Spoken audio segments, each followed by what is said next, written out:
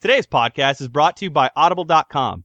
Get a free audiobook download at www.audibletrial.com/PressPauseRadio, and you can get access to over 100,000 titles to choose from for your iPhone, Android, Kindle, or MP3 player.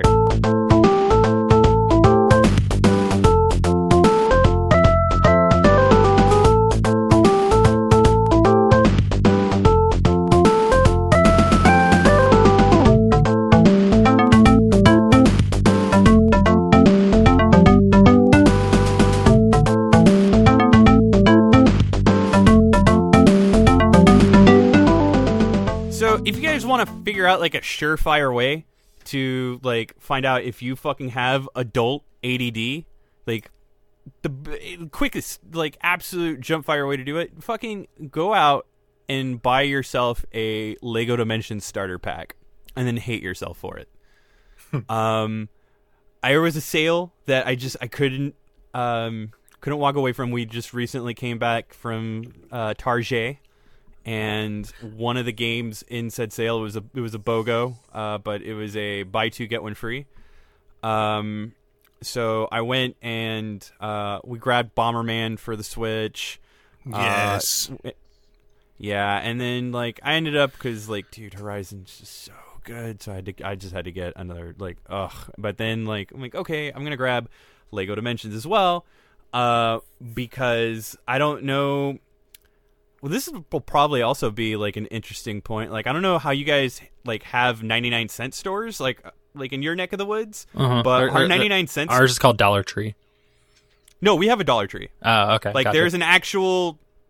There's a franchise, a market that's just known as the 99 cents only store. What's funny is they've actually been including some more premier items in their inventory, and they have to put signage now that says, "We are starting to sell things that are not just 99 cents. We are sorry, but hey, they're really good and still cheap," which is true. But then your whole store is a lie then. Yeah, exactly. And it's been fucking everybody up because like nobody ever looked at the price. They're just like, this is 99 cents. This is all old news at this point. We have a chain up here called Dollarama. And it has been recently rebranded as Dollarama Plus, and they have stuff for as much as $4. So it doesn't really feel very Dollarama anymore. Yes, not at all. Christ. But one of the things that they added to their inventory is Lego Dimension playsets, and they were 99 cents. So dang. I bought a shitload. Yeah, no, me, not bad. Friends and listeners of the show like Naked Bob, we went buck wild, and like there's still some that I'm trying to find. But, like, I just bought them thinking, like, all right, now eventually, you know, when I get the game, I'll get the game. Yeah. But these fucking monstrosities, because I'm just like, I should try to build one before, like, I boot up the game. And I didn't even realize, because I had, like, an entire media blackout on the game. The way I looked at it, I'm like, okay, there's not much else to know other than the fact that it plays, like, all the other Lego games. Guess how they all play? The exact same. This is just... Y'all played Lego Star Wars? It's just like that. Yeah, dude, the novelty is, like, you can get your Gandalf, like, up in your Hill Valley and Springfield up in your Gotham City, and then you can jerk it to some sweet Tumblr fanfic, and do that. There you go. Don't actually do that, though. Warner Brothers Interactive does not condone Warner Brothers Interactive has nothing to do with that. I mean, figuratively, Traveler's though, Tales like, or you don't... anyone else, TT Games.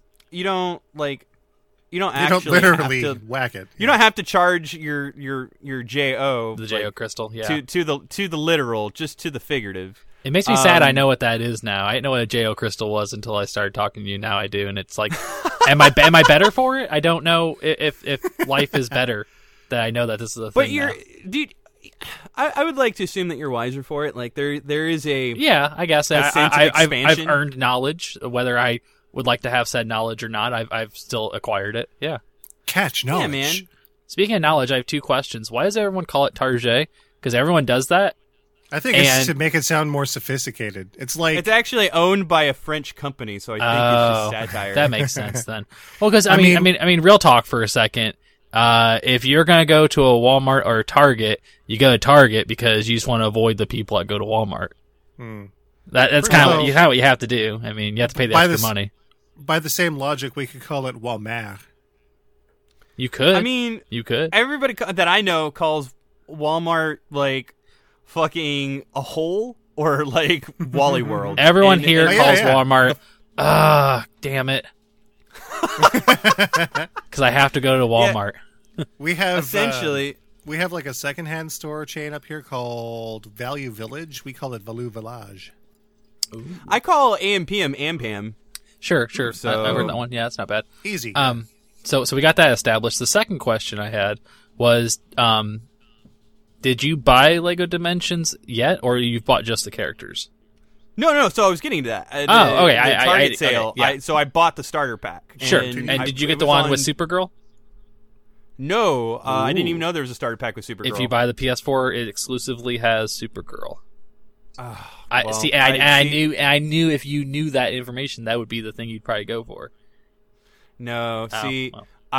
It's funny, like, the complete determination for it was, okay, I know I have 2 controllers for the Xbox 360, so I can play with Val, and I literally only have room on my Xbox 360. I don't have room on my Xbox One, PlayStation 4, Wii U, or any other goddamn fucking worthless piece of fucking plastic and circuitry that I use to justify this fucking hobby that is video games, because fuck dude, we'll get to the Switch, but I don't know if it's too unconventional. I have the most unconventional praises for it, just because like I am livid with like the things that we fucking weirdly accept in video games today, in terms of like modern conventions that are just fucking mind-boggling. But yeah, no, I went for the Xbox 360 version. Plus, it was on sale, I believe.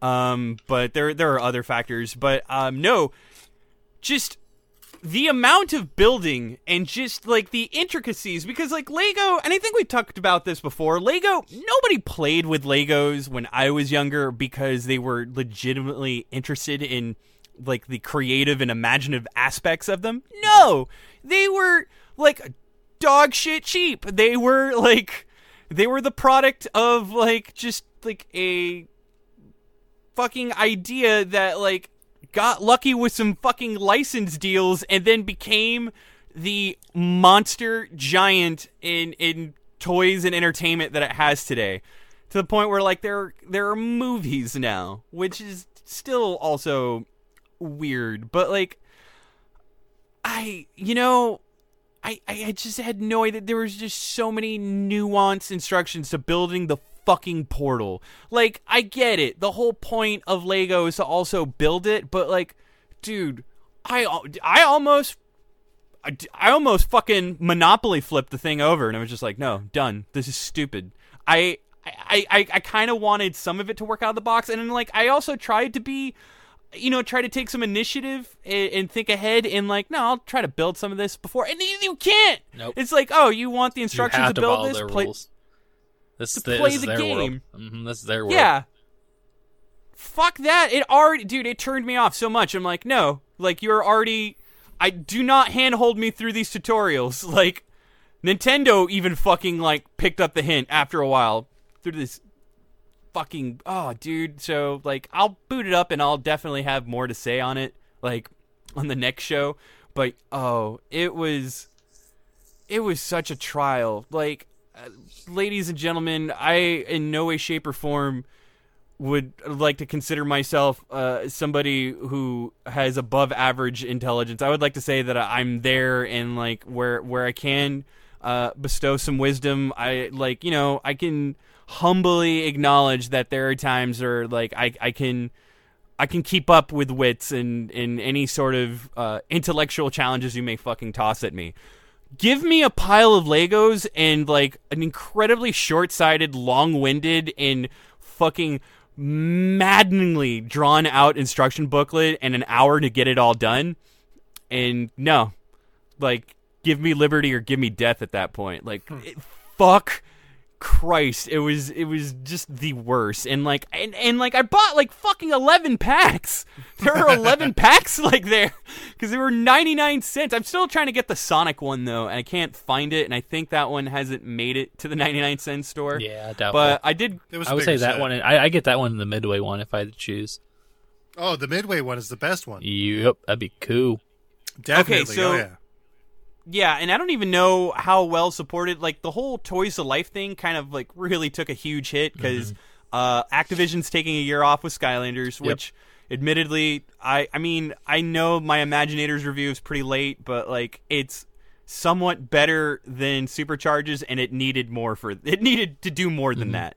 And we all know what happened with Infinity, which is kind of funny. You mentioned the 99-cent Lego Dimensions packs because I did a similar thing with Disney Infinity 3.0. There's places around us that are selling the characters for like $2.50, and the game was like $10.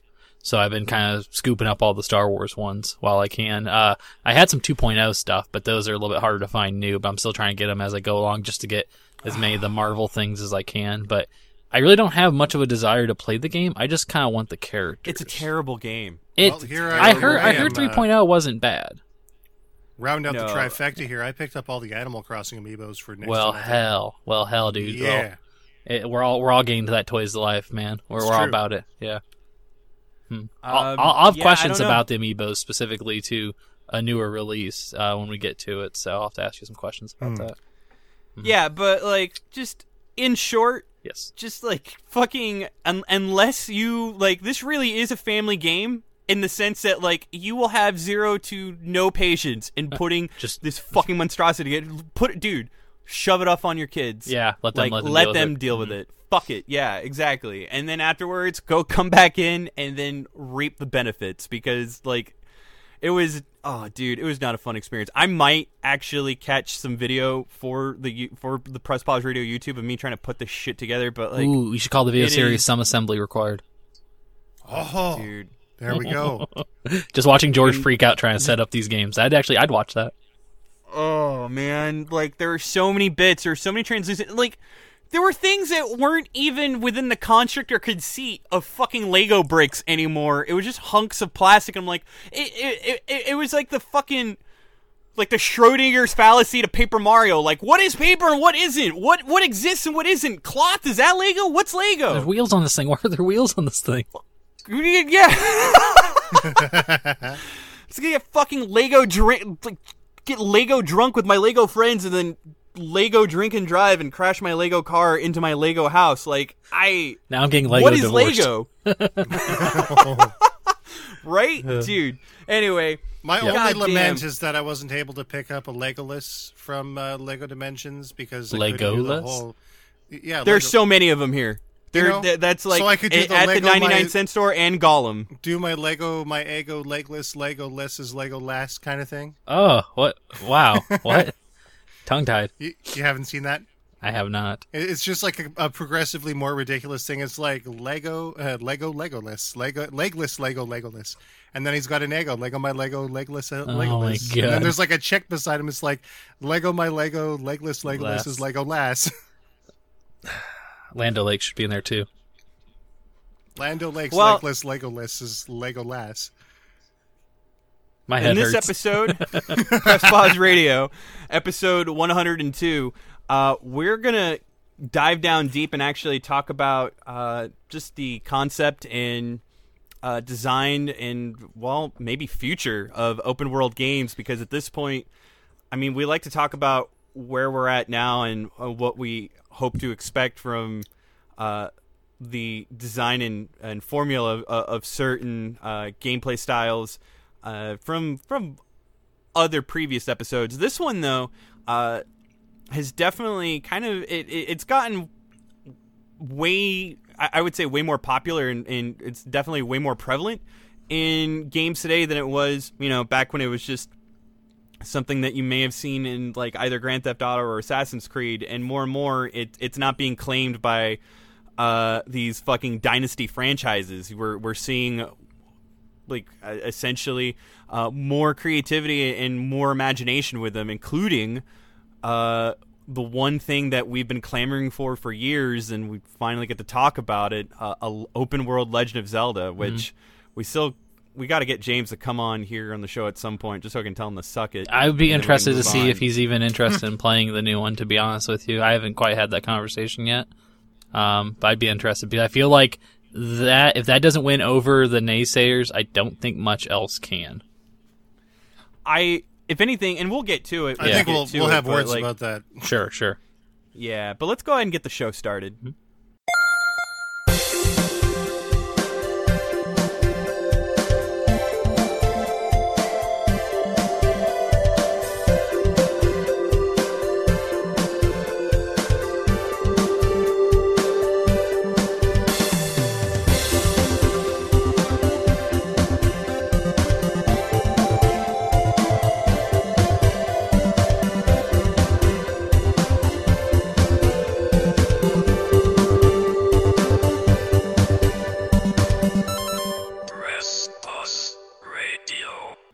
right. It's been a bit of a doozy. I mean, we probably have some answers in order. Well, before we get to that, we'll get introductions out of the way. Sure. Yours truly, Georgie Boy. To my left, I have Big Daddy BioShock, Andrew Toast Handshoe himself. Yo. How are you? I'm good. I'm just going to call you now is Big Daddy. Hey, I'm kind of okay with that. I just need to come up with some kind of a cool BioShock themed picture for the website now. Oh, perfect. Yeah. Yeah. Because we had me and Lee from Walking Dead, so now we'll have to kind of depict myself in like a Big Daddy costume with a little sister. I'm okay with that. I'm on board. Cool. Will you kindly? I will. See, always. That's still fresh, right? Yeah. Yeah. Only 90 arrow in the knee, right? That's a thing. Took an arrow to the knee. Okay. Spoilers though. Great. Cool. Staying hip. As long as always relevant. We're ahead of the curve on this internet culture thing. I think we can still manage the podcast for at least another couple of years. We just got to stay in that swing. Always ahead of the curve. And to my right, a man far better than I could ever hope to be. Oh, you're too kind. Don't say that. You'll inflate my head. No, I'll hit the pop screen. I gotta say, man, he's been looking good on camera lately. I don't know what it is, man. Oof. Dude, it's those K's, man. He's been treating himself a fine, healthy dose of some K action, which, man, I've kind of like fell off a bit. I don't know. He's getting those brisk winter walks in, man. Well, when I can, my path has been snowed in and the river's overflowed a few times. True. Yeah. Tomorrow has become his own walking fighting simulator. against nature. Exactly. Dude, at this point, like, all you really need is to record some, like, pretty insightful yet very intense monologues. Leave them around your area, and then just invite everybody to the fucking first world ARG walking simulator. Tell a fucking brand new story that they can't get on Steam or anywhere else that they have to leave their house for. You could be the Pokemon Go of walking simulators. You just got to get like a fucking app, and then like make people. Holy shit! We should stop talking. That'd be a good idea. Yeah. Wait, I'm pretty sure. Like, what was Niantic's first trademark? Ingress. Yeah. The geocaching stuff. We'll rip that off, but then just add story and actual gameplay. And then I think we'll be fine. And when we mean actual gameplay, I mean probably just anyway. Okay. Yeah, dude. But you've been treating yourself to a fine, healthy helping of some Ks. You've been walking like 3 or 5 Ks. I have to ask actually, is that because of Pokemon Go? No, it's because of That's the only reason why I would. It's because of diabetes. Oh no! Stay ahead of it, though, man. Stay ahead of it. It's good. No, it's been fairly good actually. It's actually 7 kilometers each way. So that's when you see today 7K, that's one single direction. Sometimes it's 14. Man, that's a lot. It sounds like a lot. I can cover that distance in about 45 minutes. Nice. So it's a very brisk walk. Yeah, I've been able to get 2 miles. It helps when you're 6'5" too. So sure, you cover more space. Yeah. You're like 2 steps and you're like already halfway down the block. Pretty much, right? Yeah. I've been able to get 2 miles with 25 pounds of gear on. I've been able to get that done within about 16, 17 minutes now. I need to do that and just strap both babies to me and just start walking around town. Like one on my back, Yoda style. Get that kinetic energy. Yeah, and then have the baby on the front. That'd be all right. But you just do that, but then like get yourself like or I don't know. Unless I strap both babies to a bar and I'm getting the reps in while I'm walking. Oh man! Now obviously one side's going to be more heavier than the other, so I'll have to weigh the other side down with like I don't know, groceries or a hobo like the scarf tied up with food around the stick kind of a situation. But, have that on the other side. And I can just get some reps and get some curls going while I'm walking around. Even better, just don't change them and let that collected waste hang out in their diaper. Yeah, sure. And then, like, it actually gets heavier as you lift. And then you just worry about, like, the unsanitary implications later. You got to think of that, though, right? Conservation of mass, they don't get heavier. It's just the same amount. If anything, they don't get lighter. What's this now? Have you? I've changed a few diapers in my time. They do get heavier. Yeah, but then the baby gets lighter. Oh, well, Oh, okay, yeah. Well, wow. You're giving me this whole chicken and egg kind of situation I'm trying to deal with right now. Like, what's heavier, the baby or the diaper? I don't know. PPR homework. Does a baby get heavier when it poops its diaper and you leave it there? Mm-hmm. I mean, it's you shouldn't kind endorse of the new, baby like, staying in a does diaper. a tree make a sound if it falls down in the woods and no one's able to hear it? Sure. We shouldn't endorse the whole keeping a baby in its diaper for too long if it's dirty thing, but it's science, actually, so we have to know. Dude, let's just submit it to MythBusters. They do this kind of shit so we don't have to. Yeah. Like, yeah, there we go. Citation needed. MythBusters. Like, good. We're great. But all right. I guess I did have the baby since the last time we recorded. I think. Oh yeah. We'll try to hash that out real quick. Yeah, we recorded the Game of the Year episode. I believe, honestly, 2 days before we had the baby. I think we had recorded on a Thursday, like a Wednesday or Thursday, and we had the baby on a Saturday. So it was a few days before we had the baby. Yeah. So how's Reese handling it? Very well. Absolutely. Like, she loves her little sister. So she's handling it very well. I think it's the parents that are having a time. You can incorporate that right into your Big Daddy thing. Ooh, okay. I like that. Yeah. There it is. Yeah. So, like, Reese can be the little sister, and then Macy's like the slugs that, like, give the plasmids? Or, no? Okay, not that. I think, dude, just make Reese Andrew Ryan, and then, we're good. Actually, no, I take that back. That's a really ominous She's state. 2.5. I really don't trust her with a golf club. Yeah, but hey, you can't. How are them terrible twos anyway? Not great. Less great than good. So just kind of like behind the scenes kind of conversation, real quick. The fine gentleman that I'm speaking with right now, I've tried to record this episode a few times already, and this is the first time. Hopefully, we actually had a chance to record it because of said 2-year-old. So they are a handful. But thank goodness I have people that are at least patient enough to kind of, wait along until the babies are all situated. So, yeah, that's all good, man. 2-year-olds don't like podcasting. I'll say that. No, not at all. Because you're having this weird invisible conversation that they're not a part of. Mm-hmm. Just imagine when she gets older and then she has to tell kids at school, yeah, my dad just talks to himself in front of a fucking microphone for God knows how long. It's very true. I don't know. She doesn't understand how many technology. concerned calls are you going to get at the next PTA? Oh, that's very true. Yeah. I guess I didn't think about that. Maybe I'll get like a sound booth kind of situation going so she's not able to like see all of it. That wouldn't be a bad thing. Yeah. Huh. There we go. Well, frosted glass on all that, yeah. Frosted glass. I'm sorry. It took me a while to process that the way it was intended. Anyway, don't be gross. Christ, right?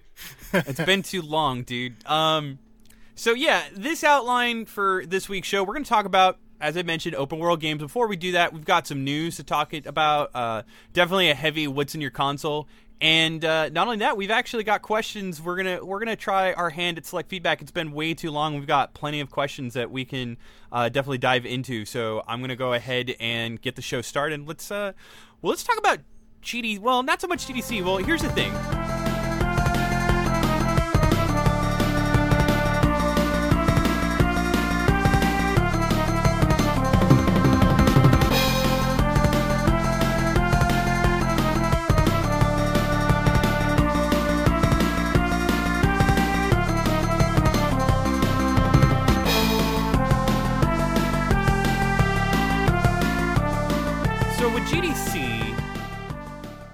This is the first year I missed it, and kind of bummed, but at the same time, there wasn't a whole lot going on, and to be honest, I feel like most people were just so stressed out about meeting the NDA and embargoes for the Switch, which just happened to drop that same week. In previous GDCs, it was fucking BioShock Infinite, or it was Ground Zeroes, or Christ, I don't even know if it was Phantom Pain in one of them, but there's usually a big game release. It's been some time since a fucking new hardware is dropped. Mm-hmm. And well, yeah, that definitely affected I would say a lot of the attention. If anything, I think Nintendo probably had the largest presence at GDC over anything else, but in terms of networking, that I just heard from colleagues who did attend this year, they are really, really pushing for indies to be they're trying not to half-ass it either, and hopefully if they can do something about the eShop, because the eShop man, it feels really bare bones and it's kind of bumming me out. Mm-hmm. But again, talk for later. Not a whole lot really came out of GDC other than something that Microsoft touted. I don't believe I was able to get any information as to a release date. But I think they essentially took the opportunity to essentially capitalize on the huge fucking failure that was PlayStation Now with the Microsoft Games Pass, which is essentially going to work the way everybody had initially assumed that PS Now would work, which is a Netflix-esque streaming service. You're going to be able to pay $9.99 a month, and in exchange, you will get access to at least over 100 games within a selectable library that allows you to stream it directly to your console. So that's a huge boon. Just the fact that, I mentioned, some mentioned to it earlier, and I cannot stress this enough.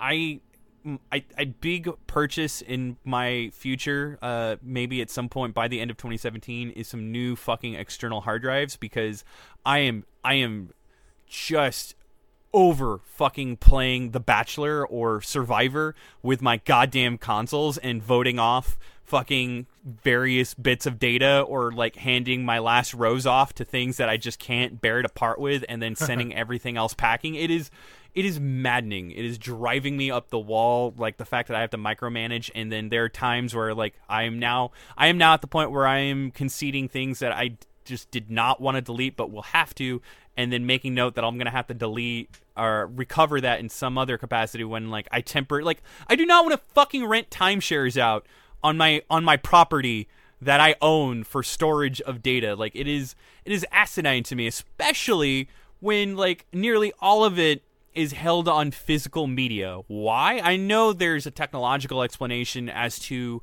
why the games need to install in terms of performance and functionality, but it doesn't justify that it's shit.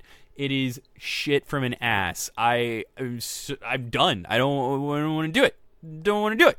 So, again, foreshadowing for the topic at hand later, but the premise of streaming the game and then buying it, the digital copy at a 20% discount, is also fucking neat.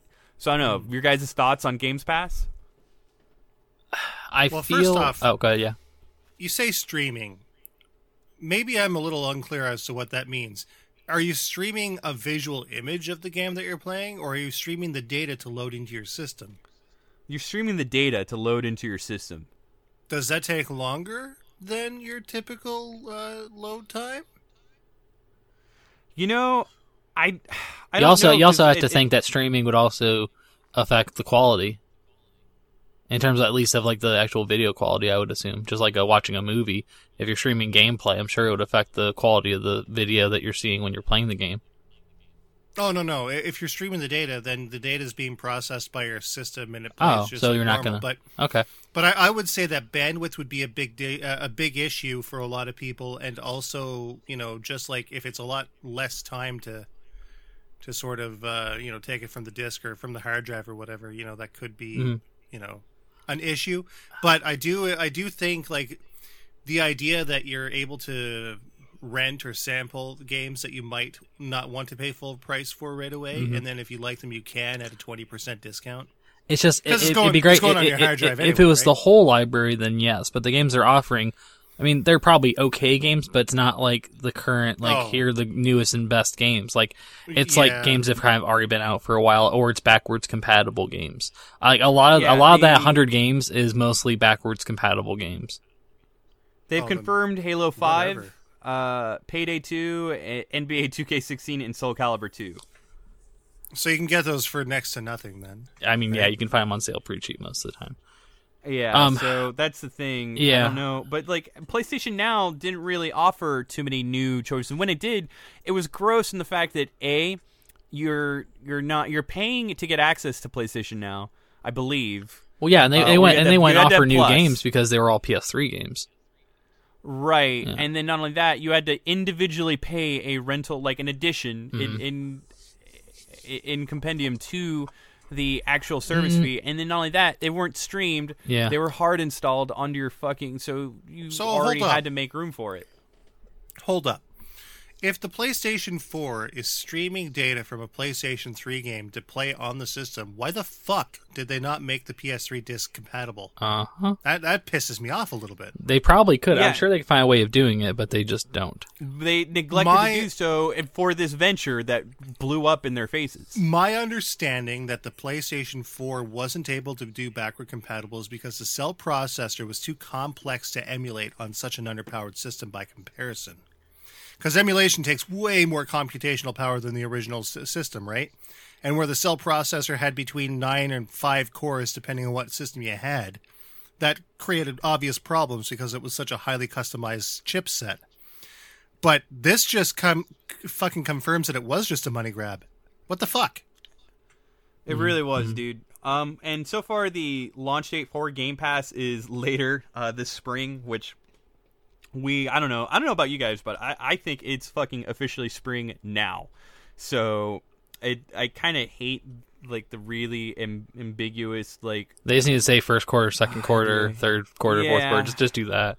That's all they're really saying, anyways. I mean, I think with this one thing that's also weird about it too is that they're gold exclusive games, meaning if you're gold, you'll get access to games that aren't like. So what's cool is you can pay for it without having gold. Yeah. But also at the same time, what's the point? Because a lot of those games, if they did have multiplayer, need gold to operate anyway. Regardless. So I mean, yeah, it's Microsoft just kind of playing around with not kind of shoehorning what's admittedly a required paid service. But I did cut you off. What were you going to say? Well, I was just going to say two things. I think that it could be a worthwhile investment if they did add more games to their catalog. Essentially, if they gave you that service and offered more titles for the Xbox One, I think it'd be more worthwhile because I think the titles they have at least to start aren't really going to sell they're not going to sell it. I mean, But dude, what about Lego Batman, Andrew, and Tekken Tag Tournament 2? I already have those. I think man. I think they've offered a lot of those games already through Games for Gold. I'm sure. But what about the Mega Man Legacy Collection? Which actually, I can play. You know what? I actually bought everything. Tekken Tag 2 for $1. That's not bad. That's not bad. But no, I think this would, if they ever, because I remember when the Xbox One was first coming out. Now, this was during the time of, like, you know, was it Maddox was the guy when they first started opening up about Xbox One? Yeah. And then they let go him. So I don't know if this is still a thing, if it's just him just talking out of his ass. But they were talking a lot about the Xbox One having cloud processing, where they're going to take power from the cloud of multiple systems to process games. If they did that with this and made it more of a streamlined service, I could see that being kind of more of a benefit. But I don't even know if they're offering that anymore. That might have been just some stuff they were throwing out there when they first announced the system. So who knows if that's still something they're going to do. Or maybe that's something that eventually became the Scorpio. You know, if you really think about it, maybe they're like, well, there's no need for cloud processing now because, you know, they're going to be doing the Scorpio, which is kind of like the solution to that. But I just don't, it's kind of like EA Access. Like, it's a cool idea, and there's probably some benefit to it, but is it a, like, must-have? I don't think it is. Because I think EA Access is a good idea. What, you know, $5 a month, you get early access to games, you get discounts on games, and they have a vault of games you can play for free. But do you need it? No, not really. But it's kind of a cool thing. So, I don't know. I feel like it's the same thing with this. It's kind of a cool idea, but I don't think it's a necessity. Not until they have more selection. But that's just me. Well, yeah, I mean, at this point, like, I will wait, but like, I don't know if it'll make an impact. Now, if there's a new game out there that just like, that's the thing too. You kind of got to factor in, like, a new game could definitely get the exposure that it can get, like, being a part of this, but at the same time, like, how much of an impact do you think that's going to leave on their overall profit margins, and how much of a blowback does that really take? Because I always consider just, like, how much of an impact, like, say, Redbox would have on, like, newer titles at the fairly accessible rate that it is to rent them. They have the ability to have people use prepaid Visa cards to then steal the games from Redbox. No, you can't use a prepaid Visa card with a Redbox. Well, that's good. I'm glad they finally got that figured out, because people would do that. Yeah. And they would just keep the games. So yeah, that's definitely something I would hope they would get wise to quick. You have to use a institution that fucking does have. Well, that's good. That's like good. A paper trail of sorts to get back in touch with you. So good. But yeah, dude. Otherwise, yeah, it's still like some of these factors like definitely come into play. And I don't know, man. I think this would be something neat and a boon to Microsoft, but like how it will play at this late in the game, like if this was something that was offered day one, near the day one, this would have been amazing. But at this point, especially with like some of the library choices that they have, I don't know, I don't see maybe the demand for maybe if they kind of wrap it into like what they offer for PC as well. You know, maybe kind of do like that Games Anywhere kind of initiative along with it, where you can play these games on PC as well, or something. Like, I think it has to have more bells and whistles to really entice people now, because, like you said, they have all these different options now. They have a red box. They have, I think people still use GameFly. I don't know if that's still a thing, but they have all these different options now, and Steam being what Steam is, you know, they've obviously cornered the market on digital games. If they were to somehow come up with a similar thing through Steam, I think they know how to do it right. I don't know if this is just because Xbox wants to offer something, like they want to offer more things for, you know, here's some other services we offer. Like, I don't know what demand this is satisfying. You know what I mean? Like, was there ever demand for this? If there was, is this the solution? Or are they doing it just because, hey, we want a different revenue stream that we don't currently have, so let's try this? I just don't know the reasoning for it. Like you said, like now, if it's something they offered from the jump, cool, like that's a cool service to offer, but now I just don't see what service it's really fulfilling, unless this is just the start of something else they're going to incorporate with the Play Anywhere initiative for PC, or if it's going to be part of the Scorpio stuff. So who knows, they might be laying the groundwork for something else. I don't know. We can only sit back and watch, but apparently, we could be seeing it sometime soon. That's all we've really got. Not much else. Let's go ahead and get into some fucking Switch talk. Yep. Let's do that. We're gonna switch it up. And so, the first thing I want to just say is that although I do not have a Switch, I'm still very interested in seeing what you two think, because you both picked them up. Yeah. Yeah, which is cool, because I have not seen this many people getting crazy about Nintendo launch system. Even when the Wii first came out, no one was like super hardcore about the Wii right at launch. It was only until you couldn't find them, kind of like how the Classic was, where once you knew they were hard to find, then people started going crazy about it. This is like people have been kind of like soon as the, you know, system was available, they're like all about it. And I haven't seen that kind of excitement for a console from Nintendo in a long time, if at all. At least day one. Can we actually touch on that for a sec? Sure.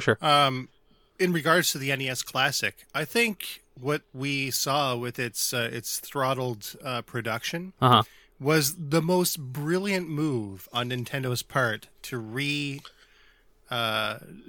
become revisible again after the dismal failure of the Wii U. So you see the Classic more as a marketing campaign than an actual product they sell.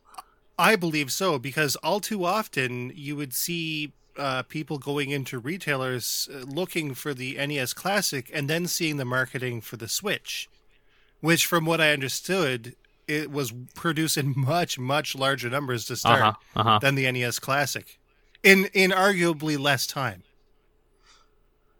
You make a valid point. I feel like most people would be wise to that kind of like, hey, sorry you didn't get Classic, but just so you know, there's this console coming out now. But it at least has people talking about Nintendo again, good or bad. They're still talking about it. And I think if it's in your mind, then you're going to probably be more willing to be like, oh, what's this? Precisely, yes. Since it's in the forefront of people, Nintendo is in the forefront of people's minds. Very people true. that don't even play video games anymore are like, oh, wow, the NES Classic. Oh, what's this system? Now that being said, do you feel like the Switch is then something they can immediately look at and be like, oh, I know exactly what that is? Because I think looking at the Switch without knowing exactly what it does or what it is, I feel like it would confuse people. Like a general, not a person that buys games or is into games, but, you know, just the typical, you know, mom coming in to buy something for their kids, or just the person that, you know, is into technology but not into games anymore. I feel like that would be kind of a daunting thing for them to look at. They're like, well, what is it? You know? Maybe, yeah. I mean, this is where retailers would come into their own, and obviously that's a topic for another day, because there's a lot of controversy floating around right now with some major distributors, we'll say. But I think it would be enough for any parent or potential customer or consumer to look into it a little more on their own merits and say, okay, well, what is this Switch thing and why is it such a big deal? Because the television marketing has been pretty prevalent as well. Mm-hmm. That's very true. Yeah, a lot more commercials for it. Which is obviously something that the Wii U didn't have. Well, the Wii U was so confusing because of the name, and people thought it was a portable system. They thought it was an attachment to the Wii. They essentially assumed that the Wii U was the Switch in terms of performance. What it is and now. operation. Yeah, oh yeah, absolutely. Mm-hmm. Yeah. And now they're just delivering on that now, you know. Which is, again, and I kind of want to touch on that, and maybe not at this point, but I was actually rolling around the editorial and just more and more. I find it so hard to consider the Wii U a failed console, and that more and more, like, it's so funny that, like, I guess the Wii U just really, within the last year, left such a bitter taste in people's mouths that, like, I think they're just more excited for the fact that the Switch is essentially almost everything that the Wii U isn't in terms of, well, there are certain things that are still very Nintendo-ass that I'm not happy with. Like, something that Nintendo has been weirdly, like, you know, mum's the word on, and then, like, we didn't see it until the fucking launch of the system with the day one update for said eShop. But, and I'm still really disappointed by it. But I don't know, it's whatever, it's what can you do? But there's still some other amenities that are really awesome for it. I think... I want to say though, just while it's stuck in the forefront of my mind here, I kind of want to say that the Switch is probably the most un-Nintendo console to ever come out.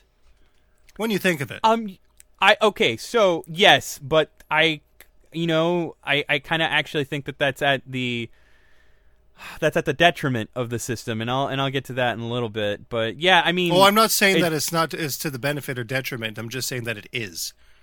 Oh no, definitely. I will agree with you on that. There's, I think the one thing that, like, it's definitely one of the most excitable pieces of Nintendo hardware and tech that I've owned, but it's also one of the most maddening. And weirdly enough, like, I don't know, like, in terms of product assurance, just seeing, like, some of the horror stories that have already happened within the last, like, 48 and 72. Well, at this point, it'd be 72 hours.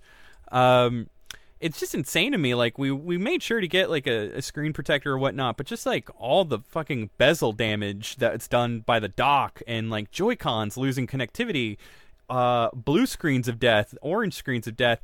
It's so weird that, like, I see this, and, like, with any other hardware, there'd be so much more of a stink that I think that's thrown. And not to say that there isn't a stink being thrown, but I think, like, the genuine excitement and just, like, thrill of change and the, like, just the existence of change there within the Switch is almost fervent enough to have a lot of people overlook, like, this, what's admittedly a kind of a shoddy launch. Like, not a shoddy, but it's weird. I mean, think about it. Like, the Switch has Breath of the Wild, which it's incredible, and we'll get into that too. But, like, the Wii U does too. The Wii U's on it. Well, the argument on whether or not it's easier to get is also weird at this point, because I believe Nintendo intentionally cut any sort of allocation for that a while ago to avoid people, like, wanting to get into Zelda having no choice but to get to the Switch. That was one thing. I have a lot of... That might be a regional thing, though. Really? Because, like, yeah. I don't know. I don't think they're terribly hard to find use, but, like, people who are wanting to get it and trying to, like, adopt... I don't even know what the new price for a Wii U is at this point. Well, if it was still in production, at least in Canada, it would be $349.99. What the fuck? It never went down in price? Yeah, they were $299 new last I saw around here. Yeah, but they haven't sold new ones in quite some time around here. Like up here, it's a $50 difference. The Switch is $399.99. Oh Jesus, the Switch is $299 here. Yeah, I know. It's just because of the dollar. But see, like, I feel like there's just certain things that, like, I kind of was, I don't want to say disappointed, but, like, I don't know. I think it's weird because, like, when I initially got the Wii U, I was stoked about it. We did the stream, we covered the details, and, like, we had some hopes. And for the most part, I think really the Wii U for me did as little as, like, fall through on some of those expectations, but for the most part kind of delivered on what I did want out of a Nintendo console. And then like the Switch, like I had a lot of confidence going in. I still do, but there's something about it that like kind of leaves me shaken. Like so me personally, I've had no issues with the performance of my system. Like with me and Val picked that up.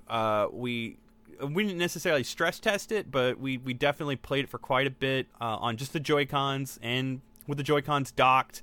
I mean, I'd have to say we were very careful. I saw a lot of people definitely making note that their Joy-Cons, like the actual sliding grip, the mechanism that locks it into place on both the system and the chassis, which is the Joy-Con grip, they're apparently already broke and can easily slide out at this point, which is it's weird to me. Like, just hearing hardware deficiencies or malfunctions to the scale from something like Nintendo. That seems like such an unlikely thing, though. Like, they would have had to have been really rough with their controllers in order to do that, because there's metal components in there that sort of make it a pretty secure thing.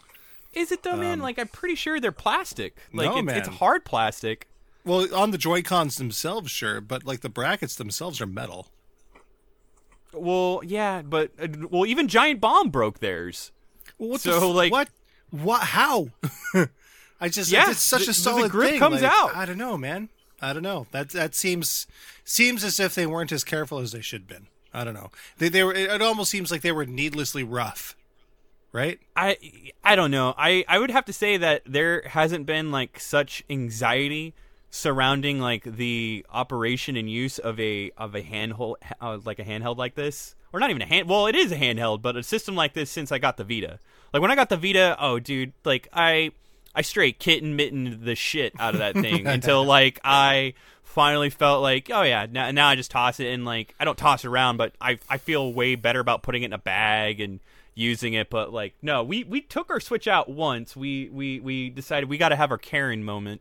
But oh my God, we took it out to really get assistance with like getting the screen applied or whatnot. And I will say, like, I don't know, Val and I were debating on what the battery life was in terms of operation. I want to say it was roughly, actually, it pushed 3 hours.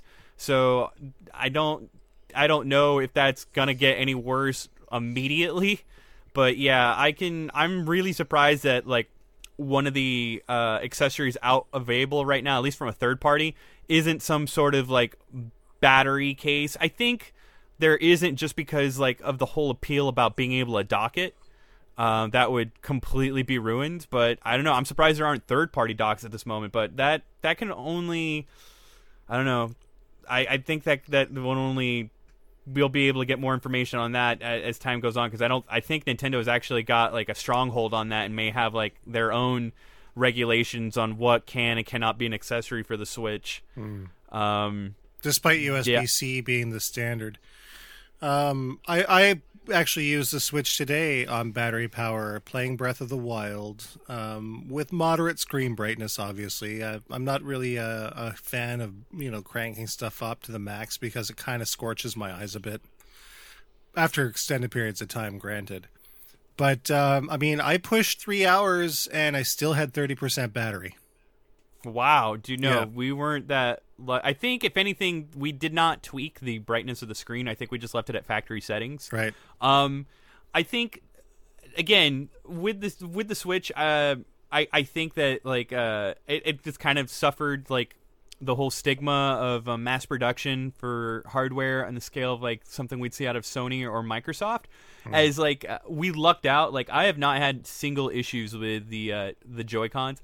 The Joy-Cons, they're surprisingly articulate, but they're weirdly sophisticated for how small they are.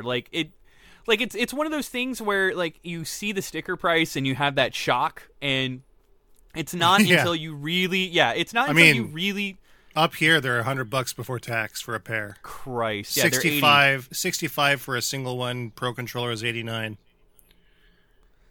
Which I still don't get. There should be none of them should be sold like in singles, especially with just the difference of $15. Get fucked. Like yeah. like that shouldn't even be an option. Dude, I do not. There's certain I'm not condoning or defending Nintendo's like highway robbery of and their accessory prices, but like I will say, like, I can justify the Joy-Cons. The Pro Controller, absolutely not. Like, it's a functional controller. It is my favorite control option, and one that, like, I definitely chose to opt for, even though I have not even bothered to get the Wii U Pro Controller. Right. I always stuck with the gamepad. That's one thing I did get, though, was the Pro Controller, and I sort of skipped out on this time. Yeah. Which, man, I don't even know how difficult those are. I knew those were going to be difficult to get, but like that. Oh, they were readily available at launch in our area here. No, I think there's still kind of a scarcity. I don't know, man. Like, I gotta say, this time around, this is probably the smoothest Nintendo launch I think I've ever seen. Is it though? Like, I think the Wii U one was just quiet. It was just a quiet one, which was dumb. Like, I don't think there was a lot of fanfare, if anything at all, just a lot of curiosity. Here, yeah, there's, like Andrew mentioned earlier, there's excitement. Like, people who don't even know, they want to know, and they want to check it out. And I've been seeing more and more people lug them around. And you know what, though? But here's the thing. The thing that really surprises me the most is that despite the excitement and despite the relative hype, especially compared to the Wii U, the line that I was in anyway was 100% satisfied. I feel like Nintendo right now is doing something. So Nintendo as a company tends to sometimes go overboard with their launches, and sometimes they also go overboard with what they're promising. I feel like at least right now with the Switch, they're not trying to over deliver on a promise, or they're trying to at least be a little bit more, I wouldn't say humble's the word, but they're being a little bit more smart about their decisions. They announced the Switch, they're definitely more reserved. 6 to 8 months ago, they announced the Switch, and now it's here. They didn't give it a 2-year cycle for announcements and, all these different things. They announced it kind of quickly and released it almost as quick. Like, they're being very smart about what they're doing. I think everything they've done right now has been smart, but I think they're also playing it kind of safe, too. They really pulled an Apple, I'd say. I mean, it would make sense with them going into the mobile market now. They might be taking some cues from Apple, doing things. I mean, they're innovating. They're coming up with new technology. They are putting a price on the brand name, not so much what's coming with it. Like Nintendo as a name is getting sold right now. So maybe the stuff they're offering technology-wise won't be the best, and it won't be the most innovative, but it's going to be something as, oh, that's Nintendo. And that might be all it is, that they're selling the name Nintendo. They're not selling a product. They're selling the name. Yeah. Well, I mean, there's still the Nintendo magic. Like, I would have to say, like, I haven't seen a launch of this barren. Well, I don't know, man. All the Nintendo launches have been fairly barren. I mean, it is, like, day one is, yeah. I mean, well, there's only one game you really want or need anyways. Well, maybe two. I think I've seen 2 games being sold with the system on a regular basis. One shows the technology, and one is like, this is the game that you want. This is why you bought the system, essentially. And really? I think you're making mention of 1-2 Switch. Yeah. Oh man, 1-2 Switch is like that. Let's talk about that. That should have been a pack-in. It's disgusting. Very true. That game is $50. Yeah, and it is not even. I don't know. I'm not. In terms of minigame collections, I am super fucking just absolutely, like, salt of the earth fucking done with minigame collections, unless they involve a party with an Italian plumber, and at very most, I'm still reserved with that. But, like... But is it fun? That's the big question. Dude, no, I don't... There's some of them are just, I will say from an observer standpoint, because I don't have a Switch, but I've watched people play one. Watching people play it is kind of the most crazy thing I've ever seen. Like, I walked into someone playing it in a store, and I was like, what are these guys doing? They're running around, they're, like, sword fighting each other. But I was like, well, why aren't they looking at the screen? I was like, oh, you don't look at the screen, you listen for the cues, and you play that way. It's kind of interesting that they have a mini game where you're actually looking at each other when you're playing it. At least most of the mini games are. And you can also get a better version of that cheaper. I mean, maybe, but I just thought that was a super interesting thing. It's called Sebastian Johann Joust, and fucking... I still like good, that. Good luck. Good luck trying to buy mean, motion controllers nowadays for a Sony system. Good luck with that. Sebastian, they're all readily available in the VR though. It's still a thing. I don't know, man. Everyone seemed to buy those up once VR came out because they're selling for triple what they were when VR wasn't available. You can't milk a cow though, which is something you can do. No, you can't milk a cow. No, there is milking that. a cow and eating a sandwich. That is. Oh no, what's weird is I'm seeing a lot of people pick up Bomberman, which is like, man, like if that's almost a guarantee at this point. What you'll see in a fucking launch is a Bomberman game of some sort. Well, I mean, not since like friggin' Bomberman 16-bit. Live. Bomberman Live, I think, was the last one to come out. No, dude, I have lost track. They're also celebrating a really weird anniversary, like The 33rd 33rd anniversary. Yeah. Yeah, who celebrates that? Well, It's a witching hour. but Fucking it that's also demon shit. it also kind of emulates the Hudson Zenkoku Caravan too, because they had the same sort of seal on it, right? And for a while, the Zenkoku Caravan had all Bomberman games for their event, right? So it sort of harkens back to that. And again, we can get into Breath of the Wild talk and everything for what's in your console. I kind of, well, in terms of going back to the Switch, the Joy-Cons themselves, I think being used as a traditional controller, because we also got to check out Snipper Clips. That was super fun, but man, was the ergonomic use of that, like, it was so maddening. It, like, that was another thing where I'm just like, I want to say that, like, in terms of, like, my muscle memory and just, like, how much dexterity I can comfortably apply to something as familiar as a game controller. Like, dude, my hands swallowed those things whole once I flipped them on their side. And, like, I eventually got the hang of it, but that should definitely not be a long-term, like, if there are people out there right now that, like, kind of lament, like, while, like, it's, you know, kind of handy or whatnot, but lament, like, using a Wiimote on its side, and you kind of always thought that was weird or awkward, take that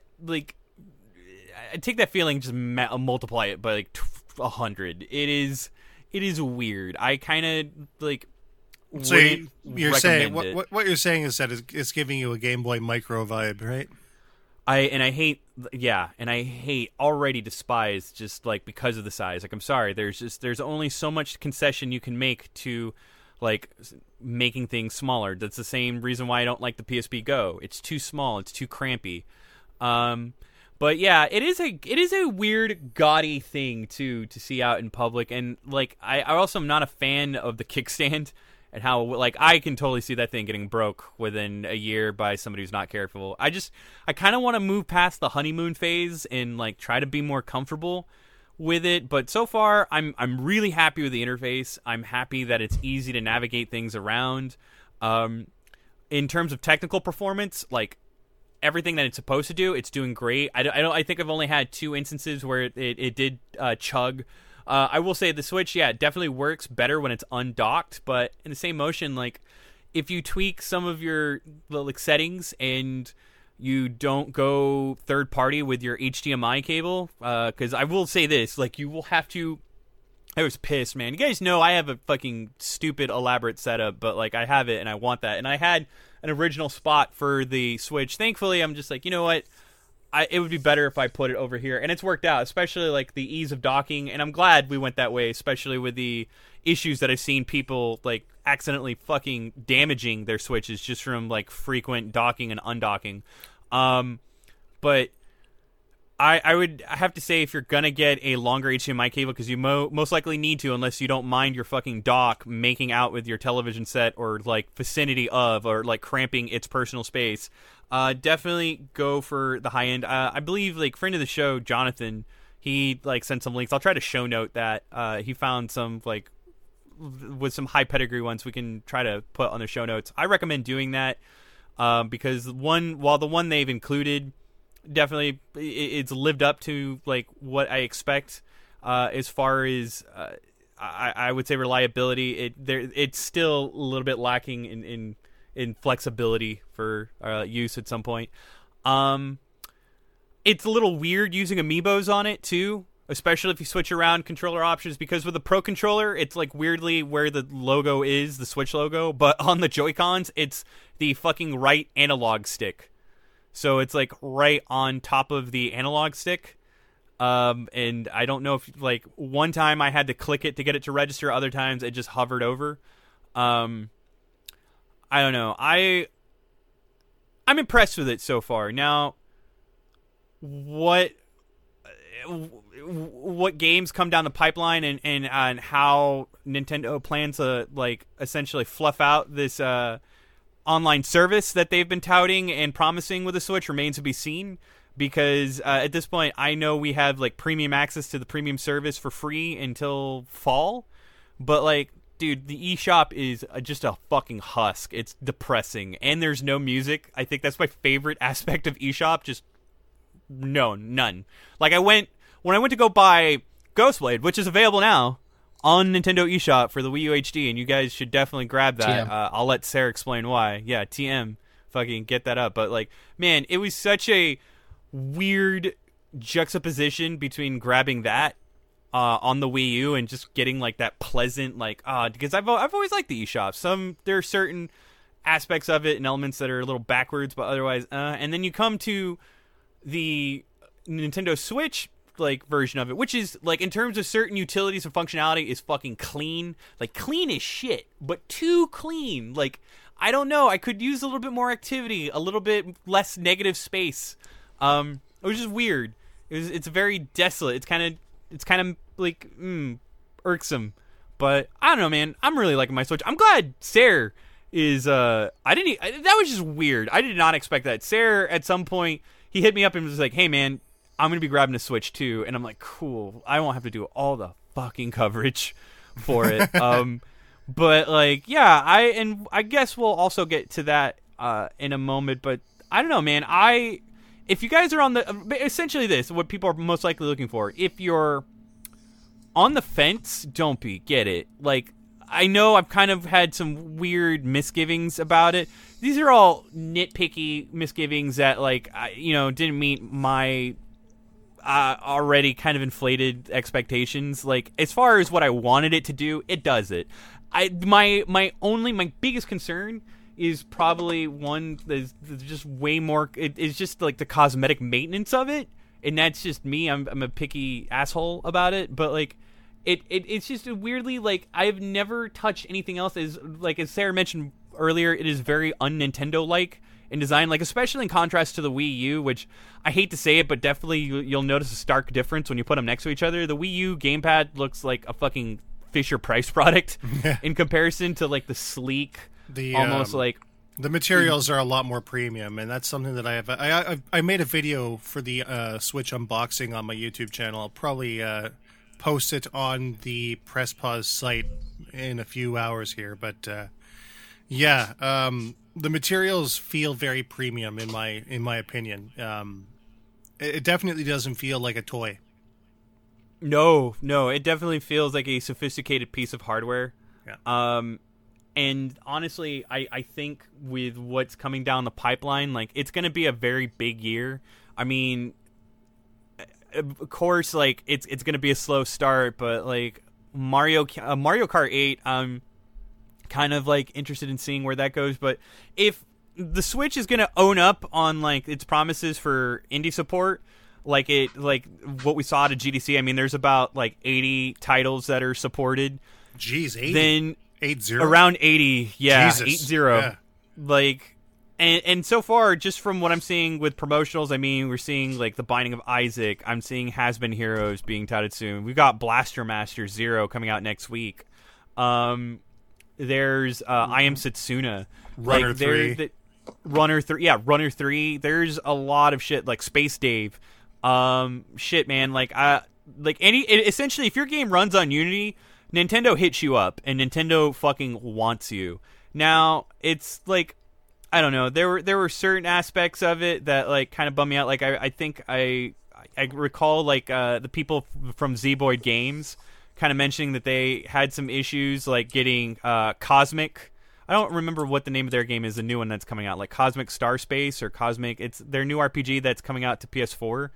But they, like, of course, with Nintendo being as secretive and as efficient, I mean, that's the kindest word I can say, about their launch of the Switch, they haven't really left a whole lot of time or access, I would say, to certain, like, all developers to get their hands on a dev kit or even look at it more. And apparently there were some who wanted to, but like ran into a lot of unnecessary barriers to get their hands on. And like Nintendo's like really shitty response was, well, I mean, you got the Wii U, you can do that. And like, I kind of see that not necessarily being a slap in the face, but kind of dumb. Cause again, you're not really seeing them sold in stores. That like Breath of the Wild is going to be the last fucking Wii U game released officially for Nintendo.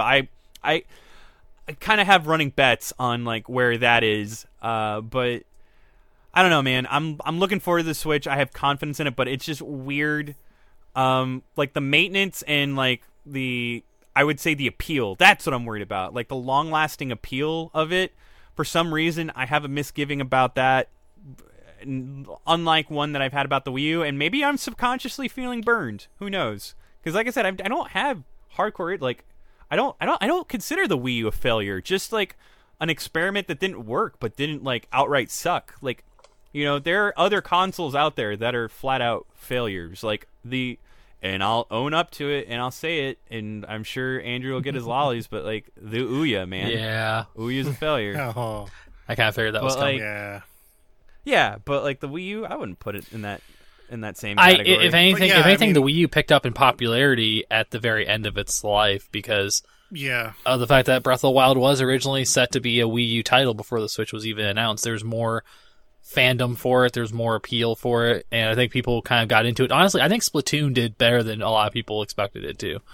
I think Splatoon was big reason why that system got to be kind of at least more of a big deal than it has been the last year. And not only that, like the fact that there's already a sequel out. And I should say it. Sequels in the works. That would be a better choice of words. But like, announce. Yeah, which it's announced for this year though. It's announced for summer. Yeah, which is good. It's a good summer game. Oh yeah, I don't know. It's definitely not the Nintendo drought that we saw last year, where it was just like Star Fox, Pokemon, and Jesus, that's it. Like, I mean, there was like Color Splash, which is That's what the Switch needs. If the Switch gets a Pokemon console game, I think it's going to like it. That's all people would need. It would be justified for that one game, I think, for a lot of people. Well, it would also be justified for like just utility and the entire conceit of the Switch alone. I mean, the people at Game Freak, like they have like just this. They've always been so adamant about keeping it portable because of like what they want to encourage in terms of networking with Pokemon, and like they still feel like they can only really do that within within the main like the framework of a 3DS. But like the Switch is perfect, and like this rumored third version, Stars for Sun and Moon, like I kind of hope there's more truth to it. And it does come out like now how it'll look, I don't know, because I'll tell you right now. And like Sarah and I were like cooking up. We didn't get the chance to really put the Sun and Moon coverage out there like we'd originally planned, but that doesn't mean it's not coming. For a lot of the, I would say, praises that we gave Sun and Moon on Golden Zonkers or whatnot, and there's something that I don't think I got the chance to fully really cover. Man, that game looks like shit. At times, like it really looks bad, and I would absolutely love for something to like to that engine just be polished, like polished to the like the high fidelity that I've seen out of like something like Breath of the Wild running on it. So we can only hope, but who knows? Like Nintendo's not. I don't know. I don't think they're that forward thinking. But they should be, especially with like the peaked interest in Pokemon again. So anyway, that's all I've got to say about the Switch. If you're on the fence, fucking get it. Just like, if anything, I would say be a little bit more careful with how you handle it. But at the same time, it's weird because like it's also cheaper than like when the Wii U launched. The Wii U launched at $350. This launched at $300. It's I don't know. I think it's one of the cheaper options than what we've seen out of like anything. Like it's cheaper than like PSVR right now, and like apparently that sold gangbusters, or not gangbusters, but essentially more than anybody thought it would. Like, yeah, with arguably more limited support. Limited support, I don't know, man. There's supply limited all around, pretty much. It's weird. There are a lot of games that I find like that I just want to play on PSVR that I like. It has more games than I thought it would, especially in comparison to like the last time you did something like this with the Move. Oh God, yeah, a little bit smarter this time around. Yeah, definitely. Although if we get Wonderbook VR, then maybe there's a chance. Oh, dude! Aya Judgment VR. I bought Let's Wonderbook go for $5, and I don't know where I put it. It's in this house somewhere. But like, if I could, I bet it's in a bookcase, and someone will find it years later. I'm like, what? The fuck is this? Blow off the dust, just like a real book. Oh my goodness, yes. What is this?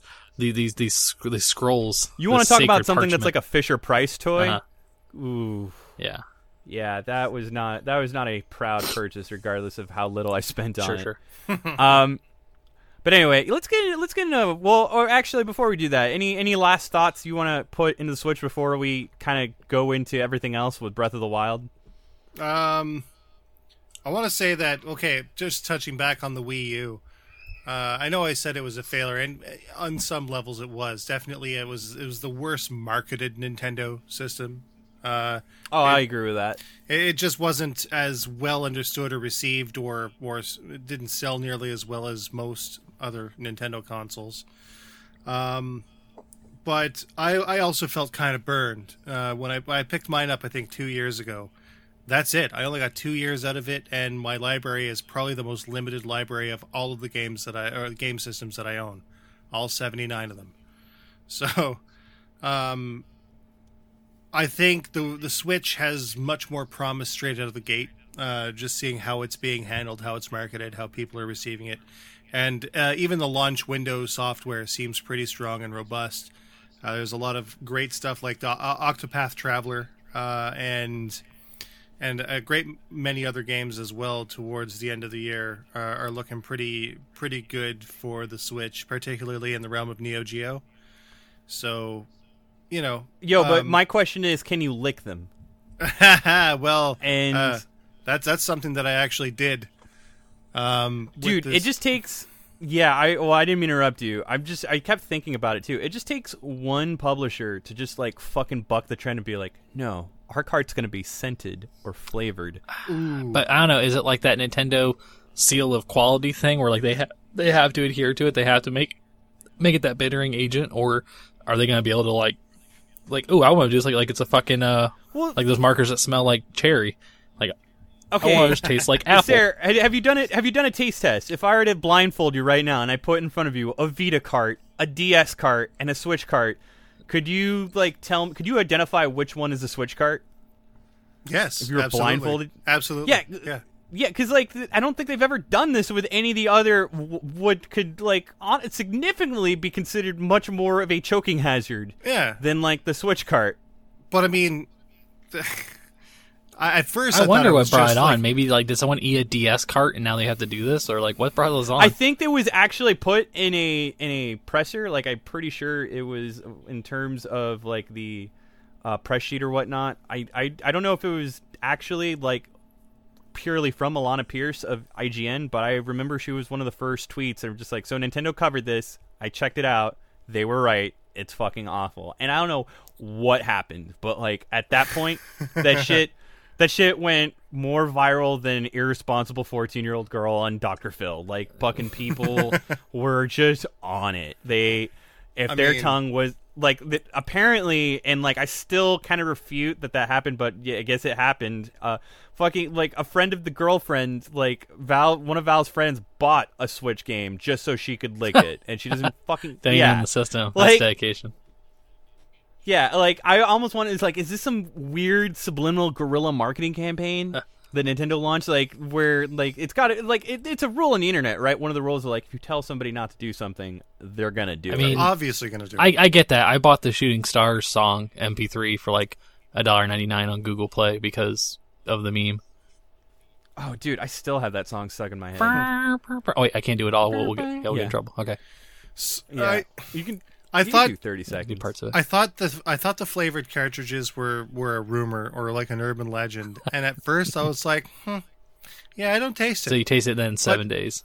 But it was like a delayed reaction. It took a little bit of time to sort of kind of dance along my taste buds. Yeah, you lick the cart, and then in 7 days, Reggie comes to your house. See, and he just. I feel like people aren't doing this the right way. You're not supposed to lick it. I think the real true test is to put it in your mouth. And I did. Or no, here's the real test. You guys want to get ahead of this whole internet meme money. If you don't want to be the guys just licking the Switch cartridges, you need to be the person that eats the Switch cartridge. Just eats the whole cartridge. Who among you has actually digested one of these Switch cartridges? That's the real test. Only the gold contacts come out the other end. Who of you will be tapped to be the golden one? Pumped down their throat. Mm-hmm. Oh, dude! You just wait. There's going to be. Let's just all light some torches and like let it happen. Like there we go. That's your Survivor challenge for you. The Switch. You want to stay on the island? The Switch. The Switch aftermarket is going to have weird premiums for unlicked cartridges. It's like new in box, never licked. Mm-hmm, mm-hmm. Yeah, dude. Just like a comic book, came from a smoke-free comb. Like came unlicked cart. Yep, I didn't suck on this like a lollipop. Oh god, if it's like an air freshener where you can tell it's been licked multiple, like a used scratch and sniff. That's gross. Dude. Oh, that is. It's so. I still like it's gonna be Man, just like this fucking Earthbound strategy. Dude, if they came out with an Earthbound game for the Switch, they're gonna make that thing taste fucked up. Right? Yeah. Oh, dude, that's gonna be fun. Dude, like hot dogs and gym socks. Oh. The breakfast of champions, right there. This tastes like a wet dog. What is this? like a what is this? Like a bulldog eating mayonnaise. Oh, that's what it is. Not that again. And with that let's get into what's in your console.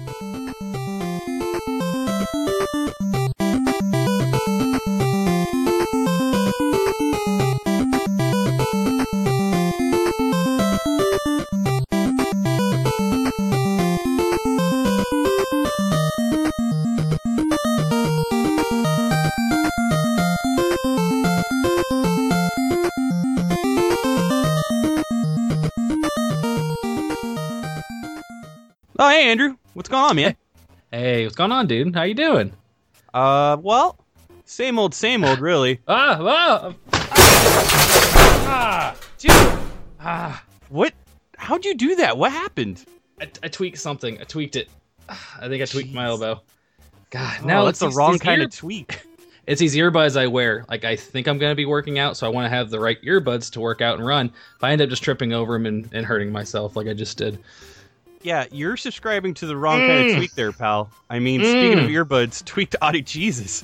Tweaked Audio, dude, they're tangle-free. Tangle-free earbuds that come in 7 different styles and colors, and not only that, they allow for mic'd and non-mic'd versions, so that way you can use them anytime you're, I don't know, calling for a doctor, because it sounds like you're in a lot of pain. Right now, yeah, exactly. Yeah, those cost way too much money, though. I don't think I could afford a pair of earbuds that don't tangle, because they all do. They always tangle up. You know, dude, they are designed to sound great, and they're really cool for just about anything you need them for, is because they got noise-reducing design. So with all these sweet features, you'd be in luck, because we currently have a code that you can use on tweakedaudio.com right now. It's PPR. You just got to type PPR, and you'll be set from there. It's easy enough. Hey, Sarah, can you help me out, man? Like, I think I really hurt something. I need some help. Man. Can you prop me up, please? Man. All right. Dude, what happened? Get up, man. So you tripped over these things? Yeah, more like I fell over them, I think. Honestly, man, I hurt myself pretty bad. Why don't you have any tweaked? I mean, they're compatible with iPods, iPhones, and Android devices, so you really have no excuse. I mean, I guess, but like you said, there's a discount code. But I mean, am I really going to save a lot, you think, with this? Because I really can't afford... I honestly tear up all my earbuds, like, all the time. Well, 33% off with free shipping and a lifetime warranty? How could you afford not to, dude? Lifetime of warranty would be amazing, because I'm very, very clumsy. And also, I live on a limited income because I buy way too many earbuds. So I need to buy one. I need to buy one pair and be done. So I think this is the one I'm going to get. Man, go to www.tweakedaudio.com and get your shit sorted out. Yeah, dude. Enter in the code PPR and you can get 33% off some new earbuds. But before we do that, let's get you to the nearest emergency care. Yeah. Yeah. Can we ice this? Thank you. Okay. What's in your console? All right. So y'all been playing the Switch. That's what it sounds like. Yeah. Well, I've been playing a lot more than that. I'm gonna, I don't know, try to keep things somewhat concise. But yeah, no, been playing quite a bit. But let's talk about what everybody wants to hear, or maybe either that or everybody's sick of hearing. We don't know yet. Until then, fix your fucking life. That ain't our problem. Is Breath of the Wild, and I have been put in this weird position because I'm me, and I can only assume several other people. Maybe, I don't know. I'm probably having a harder time with it. And again, this might sound a bit blasphemous, but I found myself playing Horizon more, and like it's really weird. It's a good racing game. I mean, it's got, the off the road tracks, and it looked really good. The new one looks really cool. All right, someone else has done that joke already, right? No, okay. No, I'm sure no one else on the internet's thought that said, "Oh, Horizon, like the racing game, right?" Gotcha. Okay, noted. Yeah, I'm gonna be honest. Like I think I put about 10 hours into Horizon Zero Dawn, and I don't see the relevance, or I'm not showing. I'm not quite getting the significance of the name. Like, I don't know. It's just there's something. If anything, I think it's just probably a nod to the time that it takes place, because it is technically like it's a weird self-acknowledged start over. Like, so have you gotten a delayed start screen kind of a thing where like you play it for like an hour, then all of a sudden like the title comes up, that kind of thing? No. So that means you're not actually to the game yet. You'll be 40 hours in, and then all of a sudden the screen will come up like Horizon Zero Dawn, and then the game actually starts. Then you'll know. Dude. Then you'll know. No, it does have a really long-winded intro. Like, it is insanely long-winded. But we'll get to Horizon a bit. Going back to Breath of the Wild. I don't mean to segue in a weird direction here, but anyone here watch Riverdale? Dude, I've been wanting to watch it. Jesus Christ, it's so funny because I keep up on Flash and Arrow, and I had to do that through the app. Right. And I just keep getting ads for Riverdale, and it's like super good. Is it? It is. I have weird like reservations over like Archie and Jughead getting sexualized. Just think of it like the Darkest Timeline, right? Yeah, all right. And you're good to go. Darkest right? Archie timeline. Yeah, Like it. It's good. Well, wait, but is that before or after he fights against the Predator? Obviously after. Okay, because he's killed. I think everybody does. It's a weird crossover. That's like the way they finish it off before they did the Archie reboot. It's just like everybody got killed by the Predator. I don't even know. I think it was Betty who finally like survived and managed to kill it. But well, that makes even more sense. Yeah, it does. Yeah. Anyways, the point I'm trying to make is that the latest episode went 20 minutes before the actual Riverdale logo came up on the screen. Sure. 20 minutes. Yeah. Out of 60 or 40, whatever. 50, whatever it is. 40. It was quite a while. 40 minutes maybe if there's all those commercials. Yeah. You kind of almost forget what you're watching at that point. Yeah, a little. Like it. Commercials. Jesus. But yeah, no. I think I've gotten pretty far into it and like got what I can. But again, going back to Breath of the Wild. Now, Breath of the Wild also kind of did a bit of a bait and switch. Like when you mess around with, you'll get the first in-game item, and with it, the game like has this really deceptive tutorial. It doesn't feel like a tutorial at all. You can take it as you will, do what you will, and feel entirely unfettered with it. But it is very much like, make no mistake, it is a fucking tutorial. And the way that it has it designed to, even then, like, you can go back to the beginning area and still have a lot of game.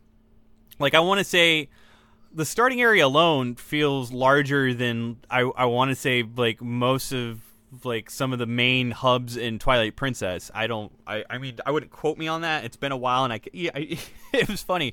I kept thinking like, man, I really gotta go back and fucking finish Twilight Princess. Twilight Princess and Skyward Sword are the two Zelda games I haven't finished. If anything, I also have to, like, because I kept thinking, too, like, I got a little bit into Skyward Sword, and everybody's losing their shit over this climbing mechanic, and, like, I kept thinking, no, dude, this was introduced in Skyward Sword, and people were pissing and moaning about this, and the stamina bar. The stamina bar, everybody was just like, fuck, this is back. But I will say it's definitely not as restrictive as it felt in Skyward Sword. In Skyward Sword, like, there was something about it that was just more annoying than it was tactful. In Breath of the Wild, I mean, the default movement speed and cadence is, like, definitely, like, it's not even tolerable. It's enjoyable. Like, there are times where, like, I don't know. I didn't use stamina for a lot of running, really. I use it for more of the complex actions, like climbing and swimming. But running, like, I did some lighthearted sprints here and there. If anything, what's throwing me off is I can't fucking roll. I did, because I like to set stuff on fire. Oh, dude. The Sarah's Link is a pyro. That's awesome. Oh, dude. When I discovered... Oh, my God, if you guys were only on the stream, it was hysterical. It's going into the game blind, I discovered that I can burn everything. I just kept on blowing up shit on accident. I'm like, damn, I blew myself up again. Like, at the very beginning, those damn barrels. I'm like, what's this do? And I threw it, and I was like, shit, that's what that does. They're all around me. It was really weird that those barrels, they don't break right away when you throw them at most enemies. And, like, I don't know. They didn't have the... There's some weird things. Like, it definitely has, like, its own physics to the point where, like, it feels very unlike a Zelda. And it has, like, a very nuanced interface to where there are times, like, I'm just now picking up on some of the, like, the macro-esque options, like, kind of, like, shortening my time within like my inventory and kind of trying to set up some quick macro shortcuts that the game offers. But like I don't know, I would have to say it's a little bit more finicky with the Joy-Cons. I would say the ideal way that I've found to enjoy this game, if I can play it docked, is with the Pro Controller. I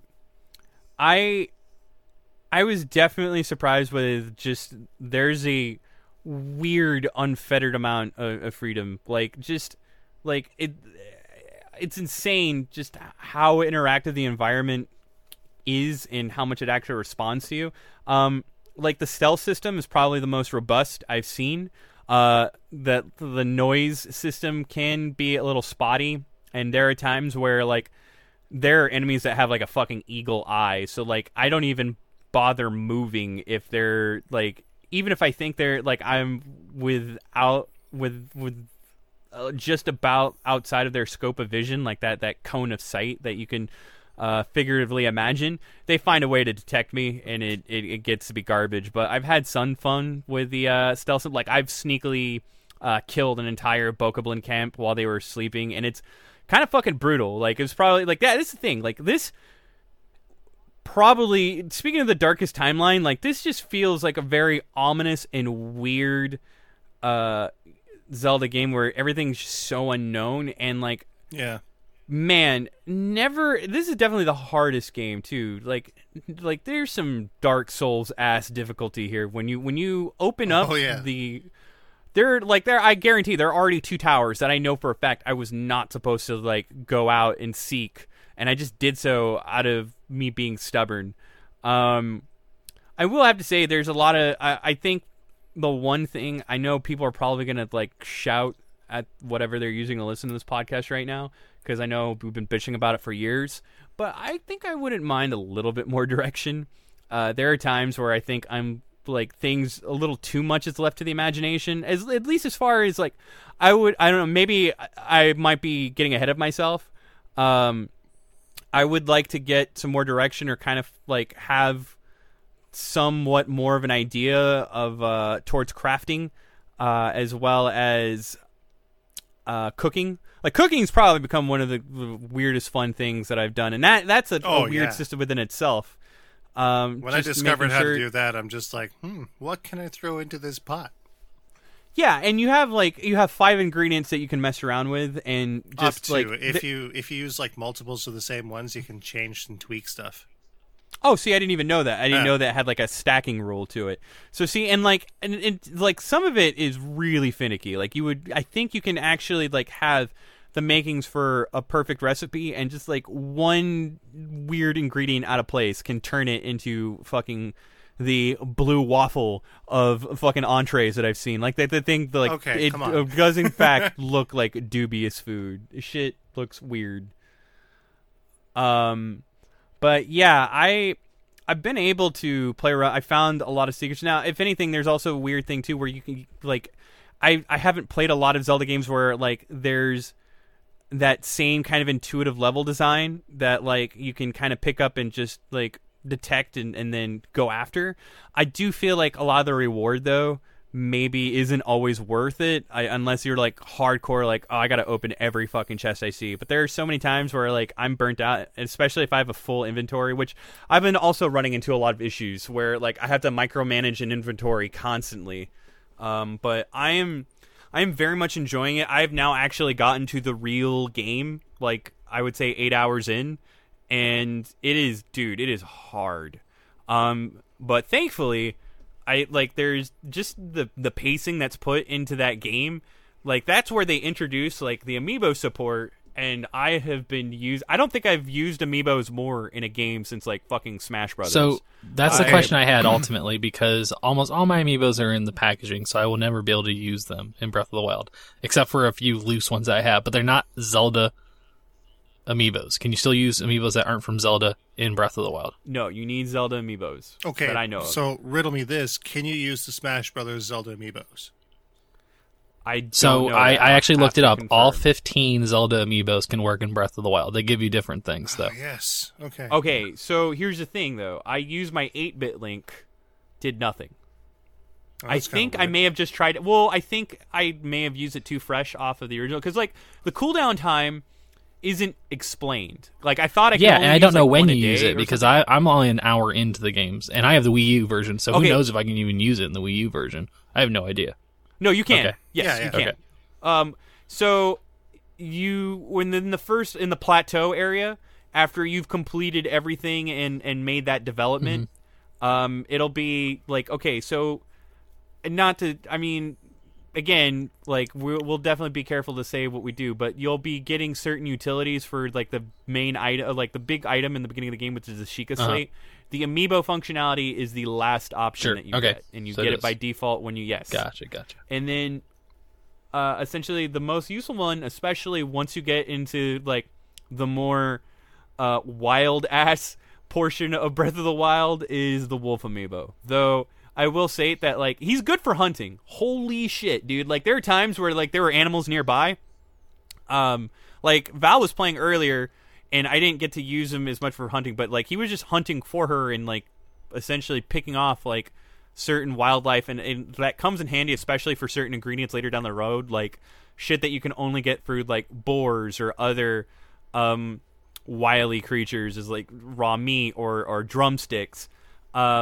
He's very good for hunting. I don't know exactly how much he works though in terms of development, because he always comes out with 3 hearts, and if I take on a mob that's crazy, like mobs that I have no business taking, like that I need to have armor for to stand a chance, he definitely bowed out of the fight a lot sooner than I thought. But like another one too, Breath of the Wild Zelda was very useful in terms of getting me a lot of cool, unique ingredients for food, like ingredients that I have literally never seen in the game before. That I just got, like shit that I think would probably fetch a high price market-wise. That's the one thing I think the big complaint that I have, and I don't know if they're, again, kind of, if that's the way it works, because if it is, it's kind of a bummer, but at the same time, they like really want you to, they want to put, like the game wants to push you into really making the most out of what's around you and really being tacit in you use it, because like literally everything you can use aside from armor And I'm not even thinking that like that's permanent. Like armor, I can totally see being destroyed or stolen later down the line. Everything can be destroyed. But there's a lot of hinting, and I killed a rock beast early in the game that like I had some trouble, but it dropped like so much material for forging that I can imagine, and I haven't really reached a point where I can do that, but I'm excited to get to that portion. I think the biggest thing that I have is just the mercantile system, like the market that the game like weirdly it just offhandedly introduces through like traveling merchants, and like the fact that what they'll do is they'll offer to see what you have first and offer to buy shit, and then that's how you even get money, and then they'll let you see what they have. Aside from that, I have killed nothing that drops money. It's all just shit. It's all materials or just components or little like wares and the same kind of stuff that gets peddled from merchants that will give you rupees. I have not been able to find a single wild rupee, and I don't know if, again, I'm getting ahead of myself and I'm speaking too soon, but I've put quite and again, I also got distracted doing a lot of the extracurricular stuff. Like there are way more shrines to get into, and like I'm trying to collect as many as I can because I believe with all the you get what's called spirit orbs, and Val and I were also discussing it, and I believe she's right, where if you get more and then you revisit a certain area within the start of the game, that's how you'll level up your heart containers or your stamina, whatever you need to play the game in the fashion that you choose to play it in. I would have to say the production value, the best I've ever seen, period, in a Zelda game. Like, the best. And I think Nintendo knows it. I have not since, like, you know, because it's cool to like Ocarina of Time, and like, you know, Nintendo knows that, and they acknowledge its iconism within the classic space, but I have never seen any Zelda game or any Zelda merchandise get pushed or get, like, just fucking inflate to the weird capacity that Breath of the Wild has, and to where you go any novelty store that deals within like nerdy goods, whether it be clothing or accessories or enthusiast items. So there's so much fucking Breath of the Wild merch, and like I really think that kind of echoes the same kind of weight that they've thrown behind Breath of the Wild, and that speaks not only just design but production value. Like the voice acting. Well, I don't know, Sarah. What do you think about the voice acting? Because like it's weird at times, and then I kind of wish there was dual language tracks, because like when they announced Breath of the Wild, I was kind of really impressed with how the Japanese voice acting was delivered. Like when Zelda sobs into Link's arms, that was pretty powerful stuff. But it feels weak and a little forced in the English version. Yeah, see, in the trailer, it wasn't the best, but everything that I played in the game so far... Oh, well, yeah, I mean, there's a lot of great stuff, but we'll have to see how certain characters flesh out later in the game, obviously. Right. And so far, like, I don't know, I would not be surprised. I don't know if I'm making too bold of a claim here, but I would not be surprised if Breath of the Wild got a direct sequel, or if there was like if it didn't pull like a Majora's Mask the way that did to Ocarina of Time. So like another Gaiden. Yeah, because like, dude, it just keeps collecting reviews to the point where I think this is probably going to be one of the highest rated Nintendo games of all time in terms of the archives. Like, I don't know how many perfect scores it's racked up so far, but it's like, I don't think I've seen so many perfect scores since like Uncharted 2. Do you think this is do you think what some people are saying is true? This could be Nintendo's best ever game? It's too early to tell that, but I do have one huge like kind of a weird feeling about it. Like I have like some apprehension towards one thing that I can't stop thinking about the more I play it, is how are they going to top it? Because I'm serious. Like I don't know. Like, I'll tell you right. Well, I mean, it's one thing. I mean, maybe not. I'd be cool with more. Sure. I mean, it's always good to like strive for better, but it's tough, man. Like, I've only played a little bit of it, but the general, like you're talking about the feedback and the praise that it's getting. Nintendo's never been the company to want to be like necessarily the best at anything. Like they didn't want to have the system with the best graphics or the system with the best internet or online features. I mean, maybe they want that. They've never delivered on it. So now that they've actually delivered on what a lot of people feel is a perfect game, from what most of the reviews have been saying, I don't know. I don't understand. Maybe this is a switching of the mentality now where they don't have to necessarily keep on saying, well, I see what you did there. Oh, fuck, I didn't even try to do it. Goddamn, sir. Man, it happens now without even trying with you people. I don't know. I like this mentality from Nintendo. I like the fact that they waited so long to announce the Switch. I like that, yes, they delayed Zelda, and a lot of people were pretty pissed about the delay, but now you see the finished product. Now you see the reason for the delay. I don't think we would have gotten that product a year ago if they had not delayed it. And I feel like that was a smart move on their part. It might have not been a popular choice to make, but it was a smart move. And I feel like that's what they're going to hopefully continue to do. This is a nice step in the right direction for them. And I feel like if they've delivered on this product, I mean, of course they want to do at least the same, if not better, but I don't think that's going to be their mentality going forward. And I hope it's not. I hope they just keep on saying, let's keep on doing what we've been doing and see how people respond to it. Like the game that I'm waiting to see deliver on the results is Odyssey. I'd like to see where that game goes. Which Odyssey is also supposed to be an open and I'd like to see game. where that goes. And I'm not going to think... I like the idea that... And I'm not saying that we don't all do it. I just like the idea that maybe as game journalists, as game enthusiasts, as just a overall, we're all into games and we're all into the medium. I'd like the idea of that mentality switching to where let's not get a game that's better. Let's just be happy and excited about the game that it is. And I think if they keep on delivering on these kind of products, maybe that'll be the change in mentality that we need as a group of people, you know? Because at least for some reason, you know, this is the one game that's kind of at least unified most, you know, journalists and fans. And they're like, hey, we're excited about a game. We're excited about Nintendo again. Like, it's a nice feeling. We don't get this kind of feeling very often, that people are just genuinely excited about something and they're not really... There might be a few people that are going out to hate on it just to get people riled up and pissed off, but for the most part, the general consensus is we're all excited about this. And I like that feeling. I like the idea that people are going to be excited for a change and not just, let's find something to pick apart so people get pissed about it. I hope that continues. Arguably that's happened. You know? Yeah. No, there are people, you know, going about their fucking, it's definitely, like, quote-unquote, fake news campaigns and tearing down the reviews. But I feel like that's definitely, you know, in the minority of things happening. 'Cause I feel like I've been generally hearing and seeing just nothing but positive. So, I don't know. I mean, we'll see what happens. But no, I agree with you. I think that, how do they top it? But, you know, maybe we start saying, you know, what else can they do? You know? How do we keep this going? Yeah, exactly. Well, I think back to Persona 3... And back during my unemployed days, I went through Persona 3 from start to finish. It took me about 100 hours.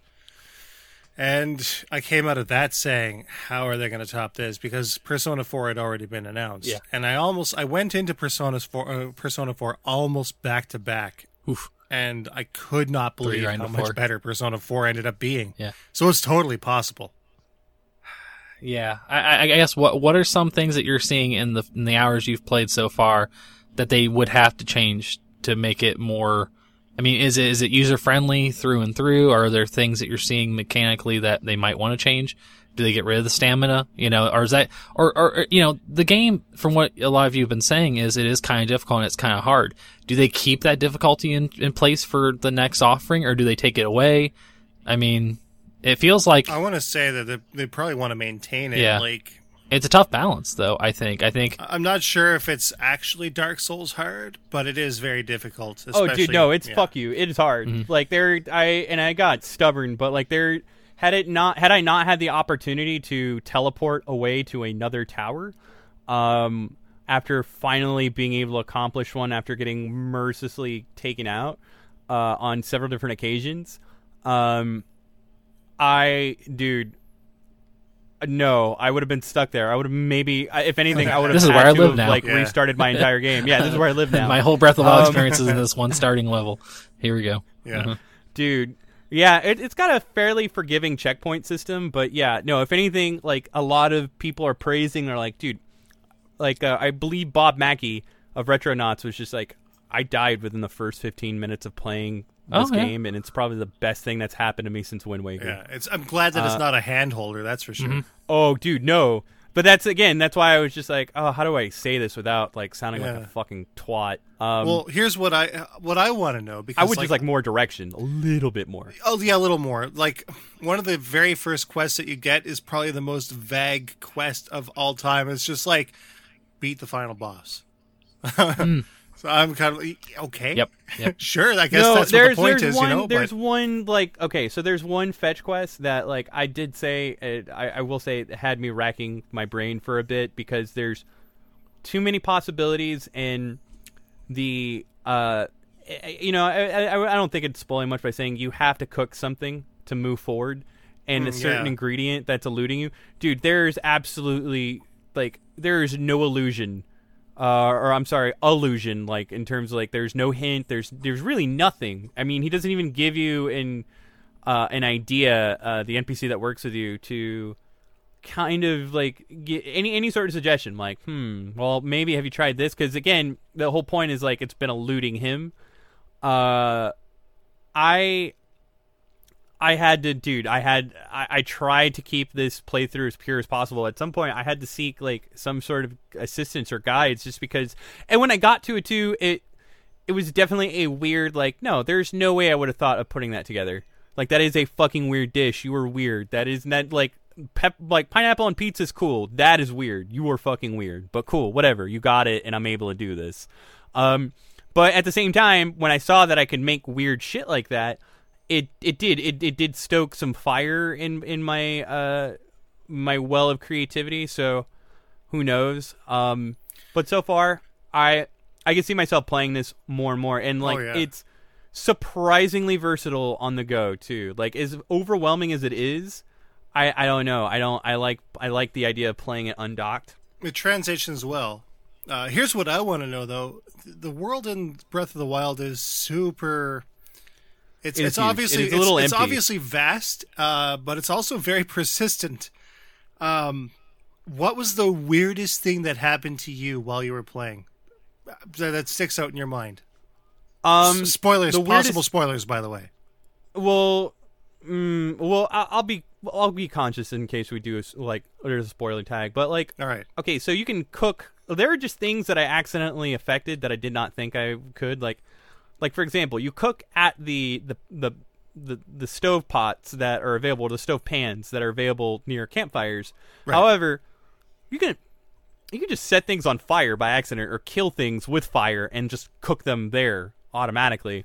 I will say that the game has much more of a robust physics system than I gave it credit for.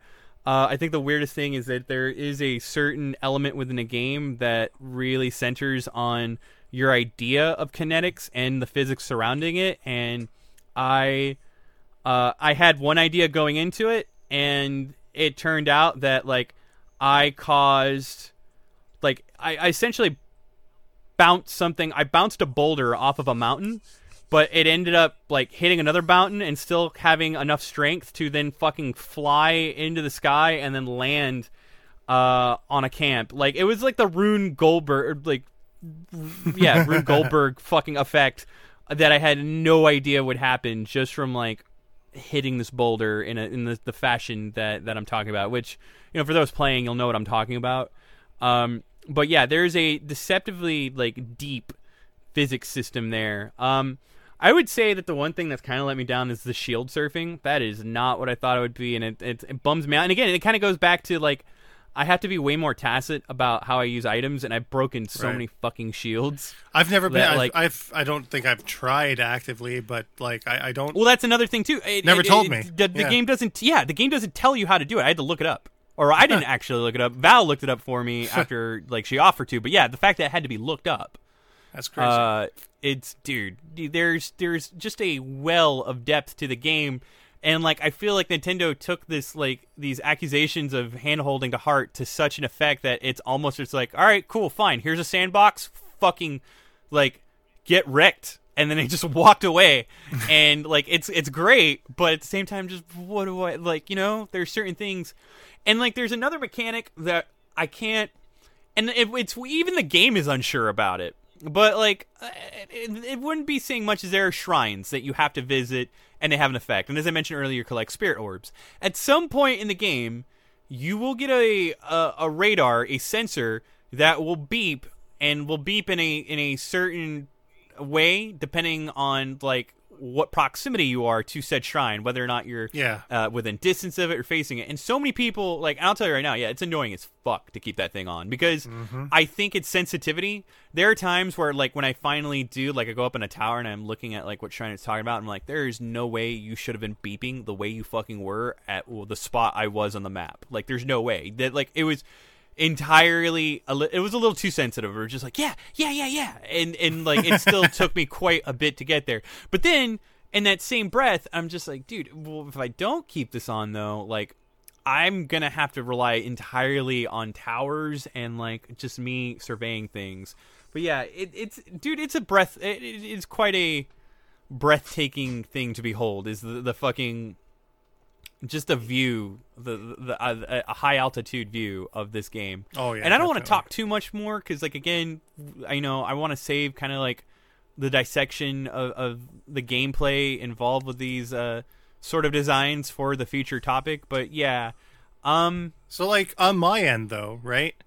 I was doing a stream last night on this game, and I made my way through, and I got a bunch of abilities and this and that. And I somehow found myself at the very beginning of the game, about an hour and 45 minutes in. I went down a hill and bam, right where I started. And I'm like, well, God, okay, cool. Well, I was just about to call the stream when all of a sudden I saw a shooting star fall from the sky, and it landed. Ooh. And there was a pillar of light in the distance. And I'm like, holy shit, guys, we got a new objective. But it was before I had a critical item, and I couldn't go any further. When I went back to the game today, it was gone. It's the most random thing. See, now that kind of tantalizing. You would think that they should save that. Like, that should inhabit your world. If they're making it a truly open world experience, you should be able to save progress and go back to it. But I guess I like the dynamic, very, it's persistently random when stuff like that happens. I guess you're right, but then it's like the most ironic part is that it was literally the next thing that I needed to do. But that's such a bummer that you don't have access to it. Like you have no way of getting to that. But you hope that happens again. So maybe hopefully it'll happen again. It won't be that rare. Hopefully an occurrence. Yeah. Huh. I'm just glad that I got it on the stream because like that's urban legend level shit. We got proof now. Oh, this thing falls from space in the distance and a pillar of light appears. Like what the fuck, right? Mm-hmm. There's one thing that really like took me off guard. Like the moment it happened in Val's playthrough too. And again, I don't want to spoil it, but like it also, man, you want to talk about like some Bloodborne Dark Souls shit? Like that also, oh dude. This is definitely, I will tell you right now, this is not for the faint of heart. This is the hardest Zelda game I have ever played, and I'm not talking about like it will not necessarily scratch at your intellectual wall, because honestly that's the smoothest part of this game. Like the puzzle mechanics are intuitive enough that if you have an idea that if you can do something with it, most likely you will be correct. Like especially with like a lot of the elements that they have you working with when it comes to the concept of freezing something, the concept of moving something with mechanic or I'm sorry, with magnetics or kinetic energy, as I was mentioning earlier. In fact, how robust some of this shit, as I mentioned, will surprise you. What is like the buzzkill that will put you in your place is the combat, which, man, that there, and like especially when you like the game is so good at like lulling you into this false sense of security within the beginning area to where like you can, if you're diligent enough and you get through it, you can clear out all the enemy camps within that first area and you feel accomplished. You're like, dude, this is a barren wasteland of fucking nothing, but it's my barren wasteland of nothing, and like there are no enemies in sight. This is rad. The only time like an enemy will pop up is at nighttime, where much like any other like 3D Zeldas of the Ocarina of Time variety, to where you'll get like a random enemy spawn, but aside from that, like the camps, they're all gone. You now get to the opened up part of the game as you advance. Oh, dude, no, there are camps that will like forever just taunt you, and it's good, and like they'll continue to taunt you until you come back on some like next level like fucking god tier shit, and even then it can still be a little harrowing. I think a bit more harrowing that I probably care to want in Zelda, but I don't know. I have yet to really see a lot of the cool new items. I kind of hope that all the neat ideas that they did have in Skyward Sword that were cool also make an appearance, other than like what we've already seen out of some of the mechanics. I feel like this is just a heavily modified Skyward Sword engine. Like a part of me, especially the visuals. But yeah, I will probably be playing this and definitely have more to talk about. I'm debating on whether or not we should just do a game club on it, especially with the fact that we're all three of us. It's not common that all three of us are playing the exact same game at the exact same time. It's weird. We usually have something different that we come to the table with. Now, Andrew, and I want to ask you this. Now that we're moving forward, I kind of want to cover all games that we might be playing around the same time. Have you checked out Horizon? Negative. I definitely want to play that game, but I kind of went a little crazy with purchasing games in the last month or so. Like, basically, once we had the kid, I kind of felt like I needed to catch up on some of the games that had come out, and I've yet to play any of them, which is really a bummer because they're actually pretty good games from what I've been hearing. So I'm probably going to eventually pick up Horizon, but I'm probably going to wait. But that being said, I've heard nothing but good things about it so far. So that's good to know, because Guerrilla Games, it's tough to think of them transitioning from Killzone to something like that, and I'm excited that they did well on that. You almost can't even like associate the two from like. There's just a stark difference in quality, sure. And not to talk shit on Killzone, but like Killzone, it's always been such a good looking game, but like it's a shooter. Like how crazy in depth can you get with shooters? I mean, to a certain degree. So I was watching Rob Thomas play Horizon last night on Twitch. Yeah. It looks pretty slick. I'm sure we'll go into that into the feature topic, but I do like that they're incorporating things into open world games that maybe change up the formula a little bit. And I think there's a lot of games that have been doing that, and I think that's good, because otherwise, all these games that have been coming out. Because I was playing. I played a little bit of Wildlands, the beta for that. That's set to come out here pretty soon, but I played some of Wildlands, and that's an open world game, but it's a shooter. And then there's also something else I played that was kind of open world. Man, what was that? Trying to look at the games I own to see like what it would have been, but open world games usually follow a very similar formula. It used to be everyone's trying to mimic GTA.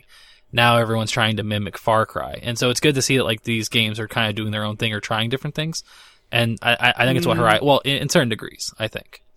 Yeah, I was about to say, it's really weird, like just how many similarities that Horizon and Breath of the Wild kind of share, except the fact that there's like, I would say Horizon is definitely way busier in terms of combat and I would say traffic. Sure. Like there's definitely more life to it, but again, that's not the point. I do like that Horizon does very subtle things, like things that don't really necessarily need to be on the back of the box to sell it, but it does some things that I kind of at least appreciate. Like I've heard Horizon has the ability to like really tweak the UI to where if you want certain things on screen, you can. If you want certain things off the screen, you can. And I like that idea. It's a simple little thing, but I like that at least it's something they like had enough to think about. Like, well, what if this got in the way? What are some options we can do with this? I like that at least they paid enough attention to that to be like, that should be something we have as an option. Like little things like that I do appreciate. It definitely lent a lot to kind of catering it to what I wanted and like how I wanted to play it. Again, I also had a lot of freedom playing it, but at the same time, like I don't know what it is. Maybe it's just the level that I brought going in, but like, dude, I grinded so hard, and like I am constantly crafting to the point where like I I can only imagine I've whittled down my hands, my digital in-game protagonist hands, to fucking bony stumps. Just from how are those hair physics? That's the real question. Oh, dude, the animation is not the best during cutscenes at times. No, I will have to say though that like, it didn't catch me right away, but I caught it earlier. I didn't even realize it because I kind of went into this game, kind of media blackout. Again, I may not always have the most discerning eye for first impressions or judgments in some capacity because, like, you know, I would say when we first saw this game, we also first saw ReCore, and something told me, I'm like, man, I need to get more excited about ReCore. ReCore, like, fuck Killzone developer. Sometimes you may gamble, and sometimes you don't win, I guess. Yeah. Sometimes you gotta know when to fold them. Okay. Anyway, yeah. The animation is a bit rough. Sometimes textures drop in and out. Like, technically, the game kind of chugs a bit, but from a narrative and storytelling, like presentation-wise, otherwise, it's very, very well done. I was actually pleasantly surprised to hear Ashley Birch yet again in another game from Hey Ash, What You Been Playing. Like, she delivers a stellar performance from what I've seen in her characterization of Aloy. And like, there are other characters that are also done. My biggest complaint is that, like, well, like, you can tell, like, Ashley, like, really put it in, like, especially if you, like, follow her work on, like, what she's done with YouTube and other, like, or even, like, you're familiar with, like, what she did in, like, her in Life is Strange and all the other works that she's been able to do. It's kind of a bummer when you know she's, like, giving it her all, and there are other voice actors that you just totally phoning it in. Essentially there's not enough consistency in that delivery presentation. But aside from that, they're really doing it well. Like, I really like the idea that, like, it's a dystopian world that they acknowledge that their ancestors were far more advanced and they come from much more humble beginnings. And there are some people that are a bit more superstitious and like the whole commentary and everything is definitely nice. In fact, it's weird. Both Horizon and Breath of the Wild kind of have this, like, nature versus technology theme. Like, they're weirdly similar. It's so weird, and the fact that they both released in the same goddamn week, and, like, one is definitely getting way more attention than the other, which is a bummer. I'm pretty sure, like, you waiting to get on that is probably wise, just for not only your time reserves, but it's a bummer to probably think about, like, how much of a discount that game will get, like, 2 months later. But yeah, it, like, in terms of open world design and everything, both of those games do really well, especially better than Final Fantasy 15, which is probably the biggest complaint I have against it. But I will have to say that I've only scratched the surface of that game. I don't know if you were fucking being cheeky or whatnot, but, like, yeah, I put, like, over 10, 15 hours, and, like, I hit that, like, oh shit, I scratched the surface moment of the game, even though I was really, like, I had an already fairly big playground, and that alone kind of goes into the future topic of, like, pacing and whatnot, but I was very much enjoying that. The only other game that I played as well was Night in the Woods, which I've been looking forward to forever. I want to try to spend as much time as I can talking about it in certain ways. Like, I'm still playing it. I'm going to try to have the review out as soon as possible. But in the best way, it speaks to me on so many levels of relation, just from, like, my adolescence and me being a fucking idiot, and just the energy and presentation that it has in so many things that you can identify, like, in anyone's, like, youth, modern day. But the fact that it does this in a way that, like, there I don't know, there are so many times where I like, run into, like, these contrasts with Shenmue. It felt like a fucking 2D Shenmue with just people I was talking to, and the interest that I had doing, like, very just standard, almost menial things, like shit that, like, really wouldn't bear any meaning other than like day-to-day existence, but like the characterization and the follow-through on it, it's done so well. And like I'm so happy that it made it to PlayStation 4 and that it's a thing being played and that there's still secrets to it. I like that there's this own in-game, like it has a video game within a game, and the video game's heavily inspired by Zelda and Dark Souls.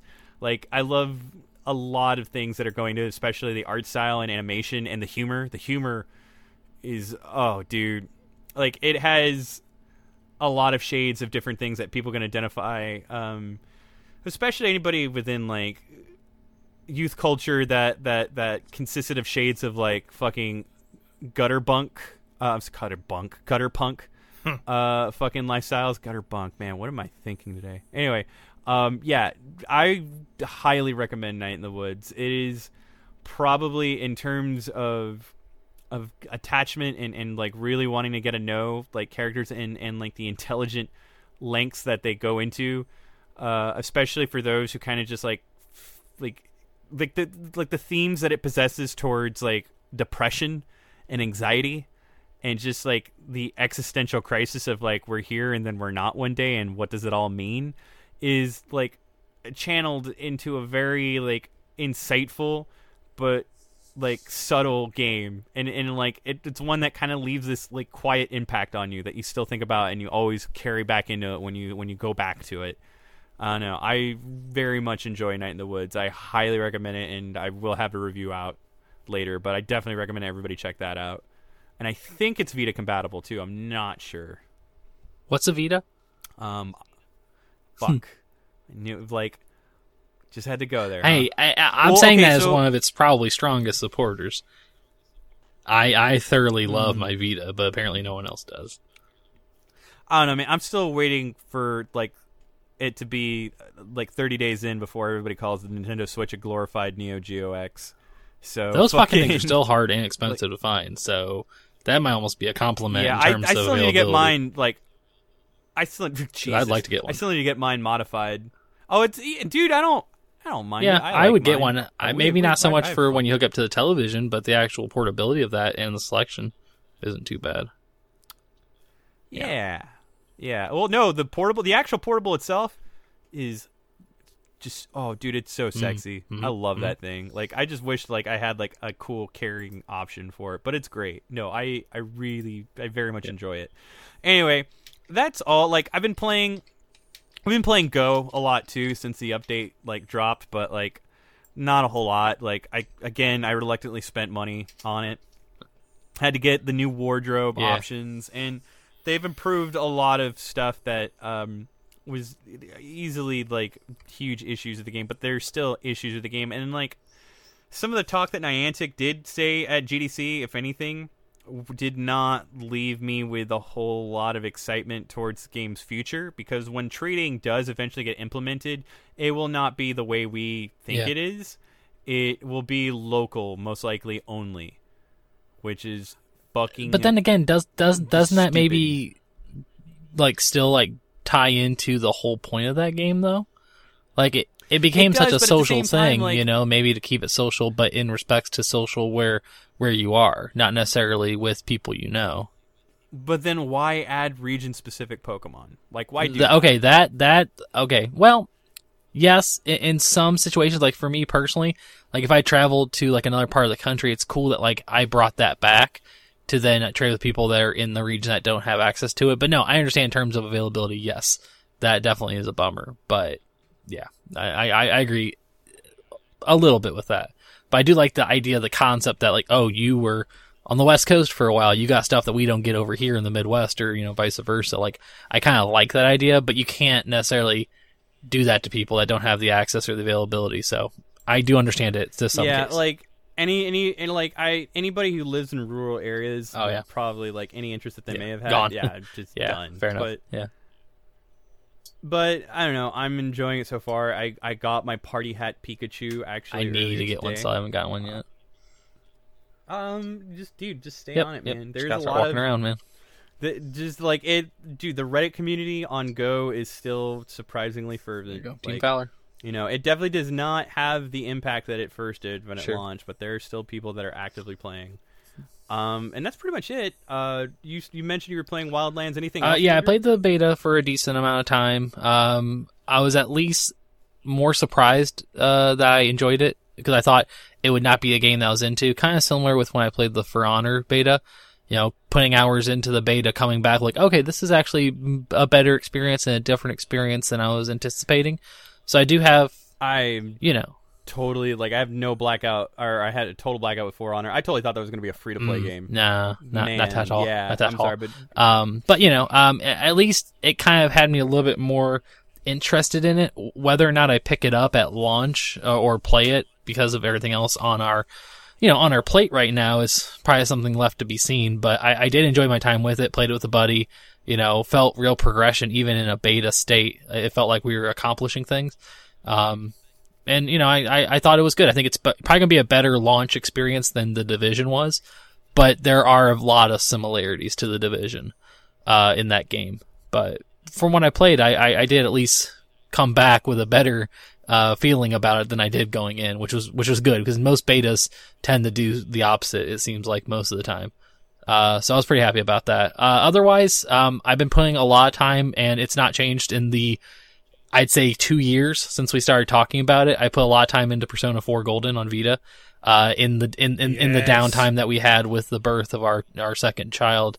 We had time where we were at the hospital waiting for things to kind of start, happening. And, obviously a lot of downtime where I'm going to be with a baby, but I'm not necessarily around a television to play a game. So portables came back to play in a big way for me. And I've put, at this point now, about 145 hours into Persona 4.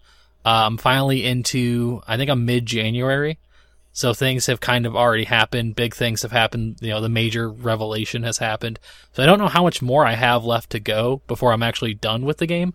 I don't want to speak to that without spoiling things, but I think I've gotten through most of that game. Yeah, I know I'm one of the few people. He's making mention to me, folks. I still can't fucking get into it. I will say, Persona 5 I think will be interesting to see how they deviate from the formula of Persona 4, because I think it will in a lot of ways, especially in combat. I think it'll be quite a bit different. But yeah, I'm kind of at the point now in Persona 4 where I'm just kind of like, I'm pretty sure I'm done, but I'm not sure what else I'm supposed to do. So I'm just kind of progressing stuff on a day-by-day basis until they tell me the game's over. And then I'm sure once it's over, it'll be like a new game plus kind of situation. I can play through it again. But for right now, I'm just like, well, I think I did everything. Now I'm just kind of figuring out what happens next. But got that done. Trying to think if there's anything else I played. Nothing with a lot of time into it. I picked up a few games I'm excited to try to get into, maybe talk about on the next show. I picked up Yakuza 0. Picked up Nioh, even though I'm not a Souls kind of person. Something about Nioh, I was just like, I like the idea of a Souls-esque samurai game, but like with a balls hard difficulty like Ninja Gaiden. I'm sure I won't be good at it, but I like at least the idea of it, and I like the concept of the game. So I picked that up, and there was one other thing I grabbed. What was it?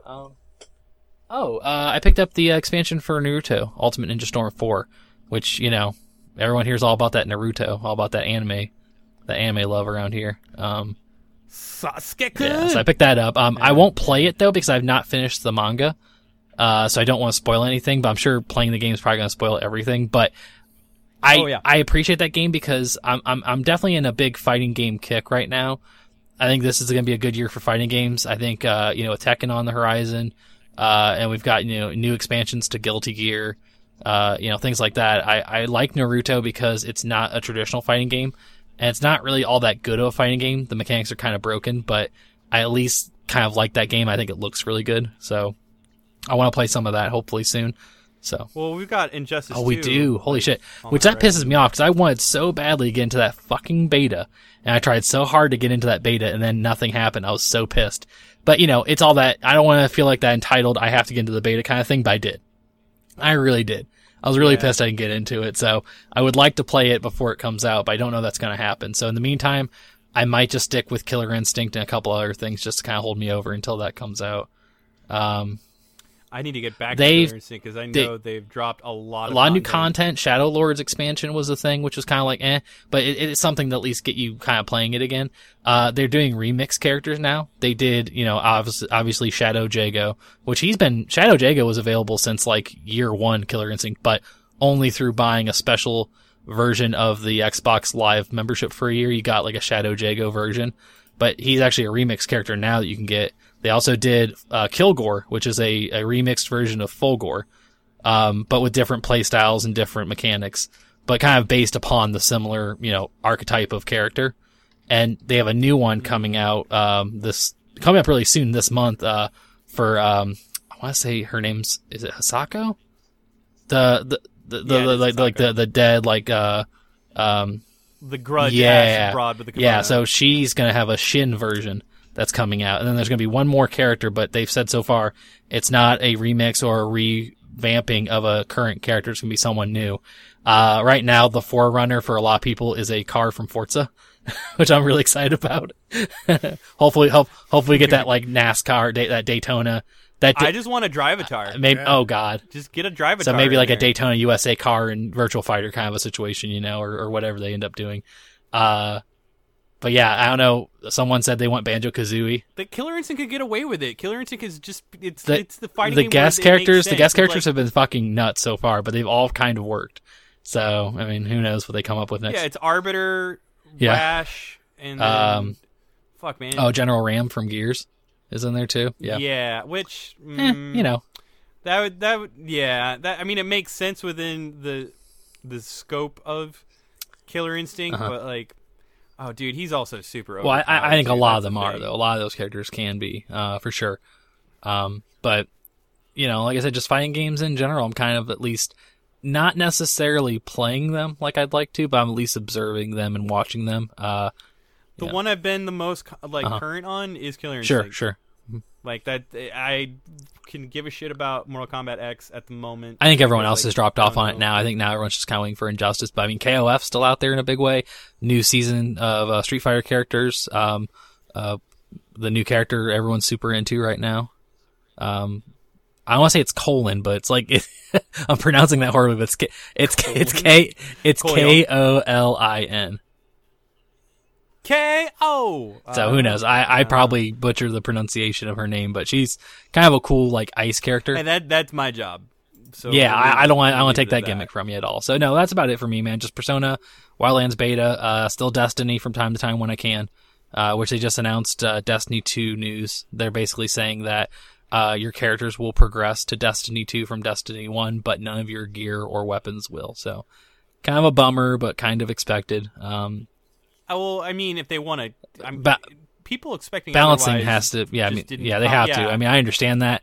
At least, hopefully, they'll give you some kind of incentive for like you did all this work. Here's something for the new one. At least like some kind of special gear or some kind of special shader or something. I'm sure they will, but that's pretty much been it for me. But really excited in the state of games that we're in right now. I'm hoping now with I recently had a change of employment, to where maybe hopefully now I'll have more time to play games and play games I want to play, which is exciting. So I'm hoping maybe even start contributing more to the site, doing more things for the site in a game, specific capacity.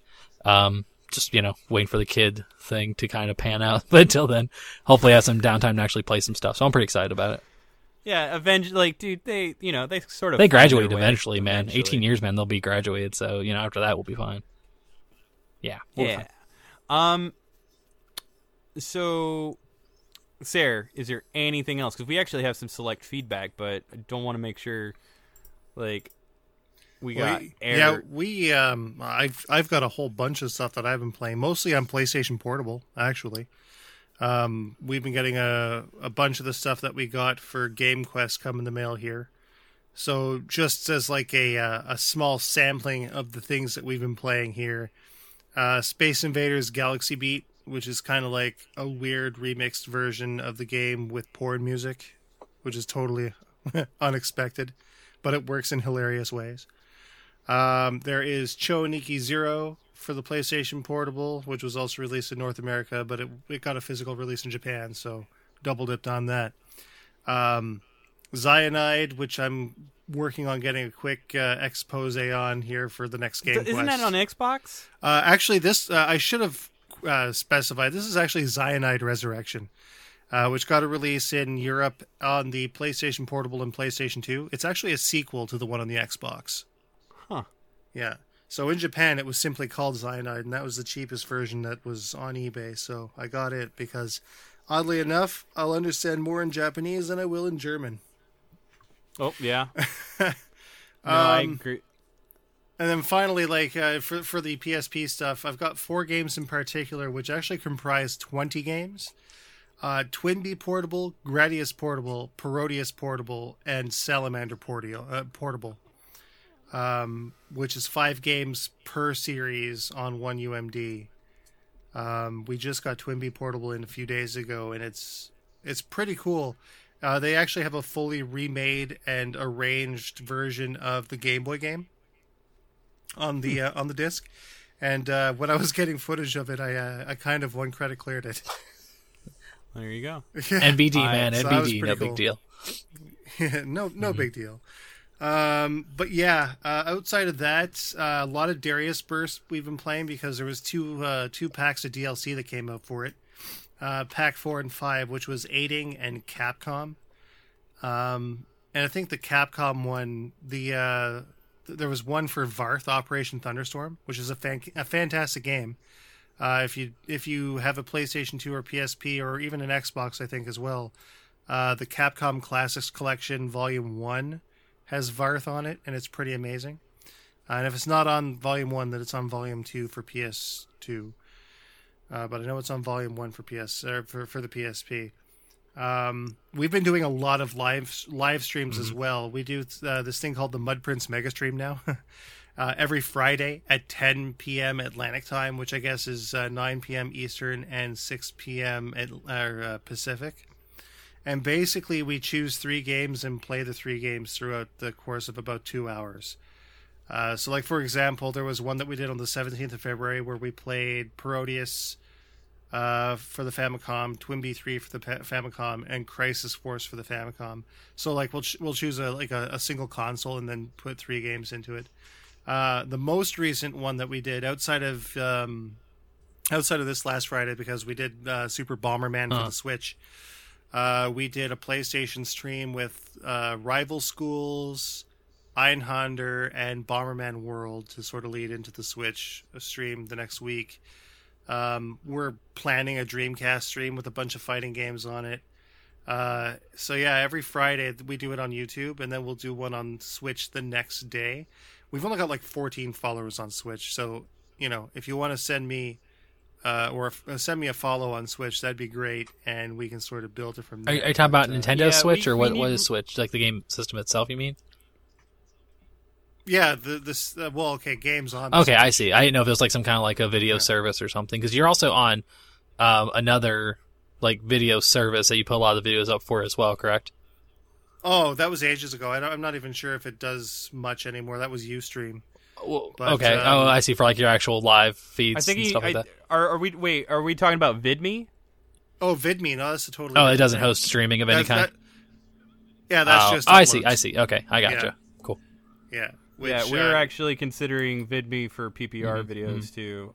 Most likely, we're going to get on that. That's just some background production that we fucking need to get into. Exactly. I'd recommend it. They're a lot less stringent on the whole game footage thing there. So that basically it guarantees that my replays from the live streams are going to be present if things go south from a copyright perspective on YouTube. And the same with Switch, or Twitch rather. Twitch is far less unforgiving when it comes to Nintendo footage, which is how we got away with Zelda last night. If that was on YouTube, that has struck me down immediately. Yeah, so. Yeah, YouTube is, and even then with the whole PewDiePie fiasco, which we try to avoid talking about, but like, I don't know, I think in terms of exposure for like game enthusiast coverage, YouTube is not gonna. YouTube gaming did not. It's not living up to what people like were promised it would be. Yeah, no, not by a long shot. So that's basically what's been in my console. Well, with the exception of Ghostblade HD, which I got a copy on. You guys should definitely check out. I have an arranged soundtrack in that one. So it's on Wii U, PlayStation 4, Xbox One, and on the 8th it'll be out on Steam as well. And I wasn't really marketed very well. Up until the day after the game was out, no publications had my arranged soundtrack as a feature. And then after a couple of interviews came to light, then they started putting me in for the features on the Steam version. So I'm a little miffed about that. I really could have used a boost in my album sales from that sort of attention, but it never sort of happened. But it's in there. All you need to do is go in and choose alternate for the soundtrack, and you're in business. Everything gets switched over to the music that I recomposed. Dude, it's good, hard but good. I just suck. Who knows? I'll bank that I suck. Oh no, I've been playing one shoot 'em up a lot, and it works like a traditional shoot 'em up. Maybe I'm just used to like mobile ones. I've been playing a lot of Operation Dracula, like when I'm pooping, which is, I don't know, I like it. Sure. So, man, there's other stuff that I want to talk about, but I'll have to save for another point. But yeah, we should really get into select feedback. We have a couple of questions here, so I'll go ahead and just try to get 3 of them out. Let's see here. You know, I would have had a better time probably organizing this. Okay, so here we go. What is your John McNally asks, what is your most anticipated game of 2017? So that is tough. I would say, me personally, if you would have asked me maybe 6 months ago, I would have said Mass Effect Andromeda, because I was a huge fan of the Mass Effect trilogy, and I loved it. And actually, something I forgot to mention in the What's in Our Console feature, I went back and played the Citadel DLC for Mass Effect 3, albeit, I'd say, maybe 2-3 years after it originally had come out. Or no, maybe even more than that. God, I don't know how long ago that DLC came out for 3. 4? Yeah. Yeah, dude, that was like in 2013. Yeah, it's been a while, but I went back and finally played it because it's the last thing I had to do with Mass Effect 3 and the trilogy in general. And it was kind of satisfying to play through it now on the, kind of on the eve of Andromeda coming out.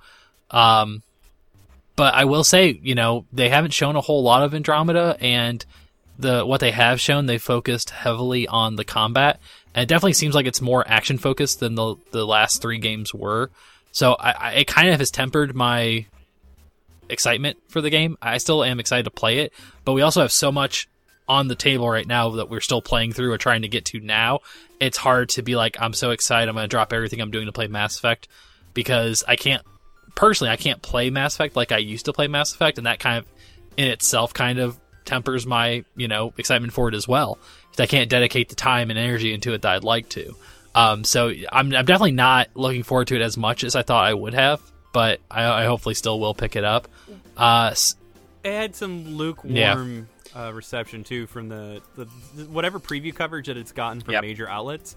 The way they decided to do it was just weird, and I can see why there's a lot to they also canceled the multiplayer beta, which I was really excited to see how the multiplayer was, because that was one of the best things about 3. That was like better co-op multiplayer than it had any reason to be, and I really enjoyed it in 3. And then they canceled the beta, so it's like, another chance kind of, unfortunately, to be excited about it. And now I'm really not as much because of that. So I would have said Mass Effect, but now I'm not so sure. I think maybe the most anticipated games of the year have either already come out, or maybe we'll be really surprised by them. Maybe we'll get a Doom this year, we're like just kind of blown away, like, oh shit, like this came out of nowhere. So I think maybe we have had that with a few games this year. Like, I know a lot of people are super excited about Neo and Horizon. Like I said, I'm really looking forward to Persona. I'm really super excited about Persona.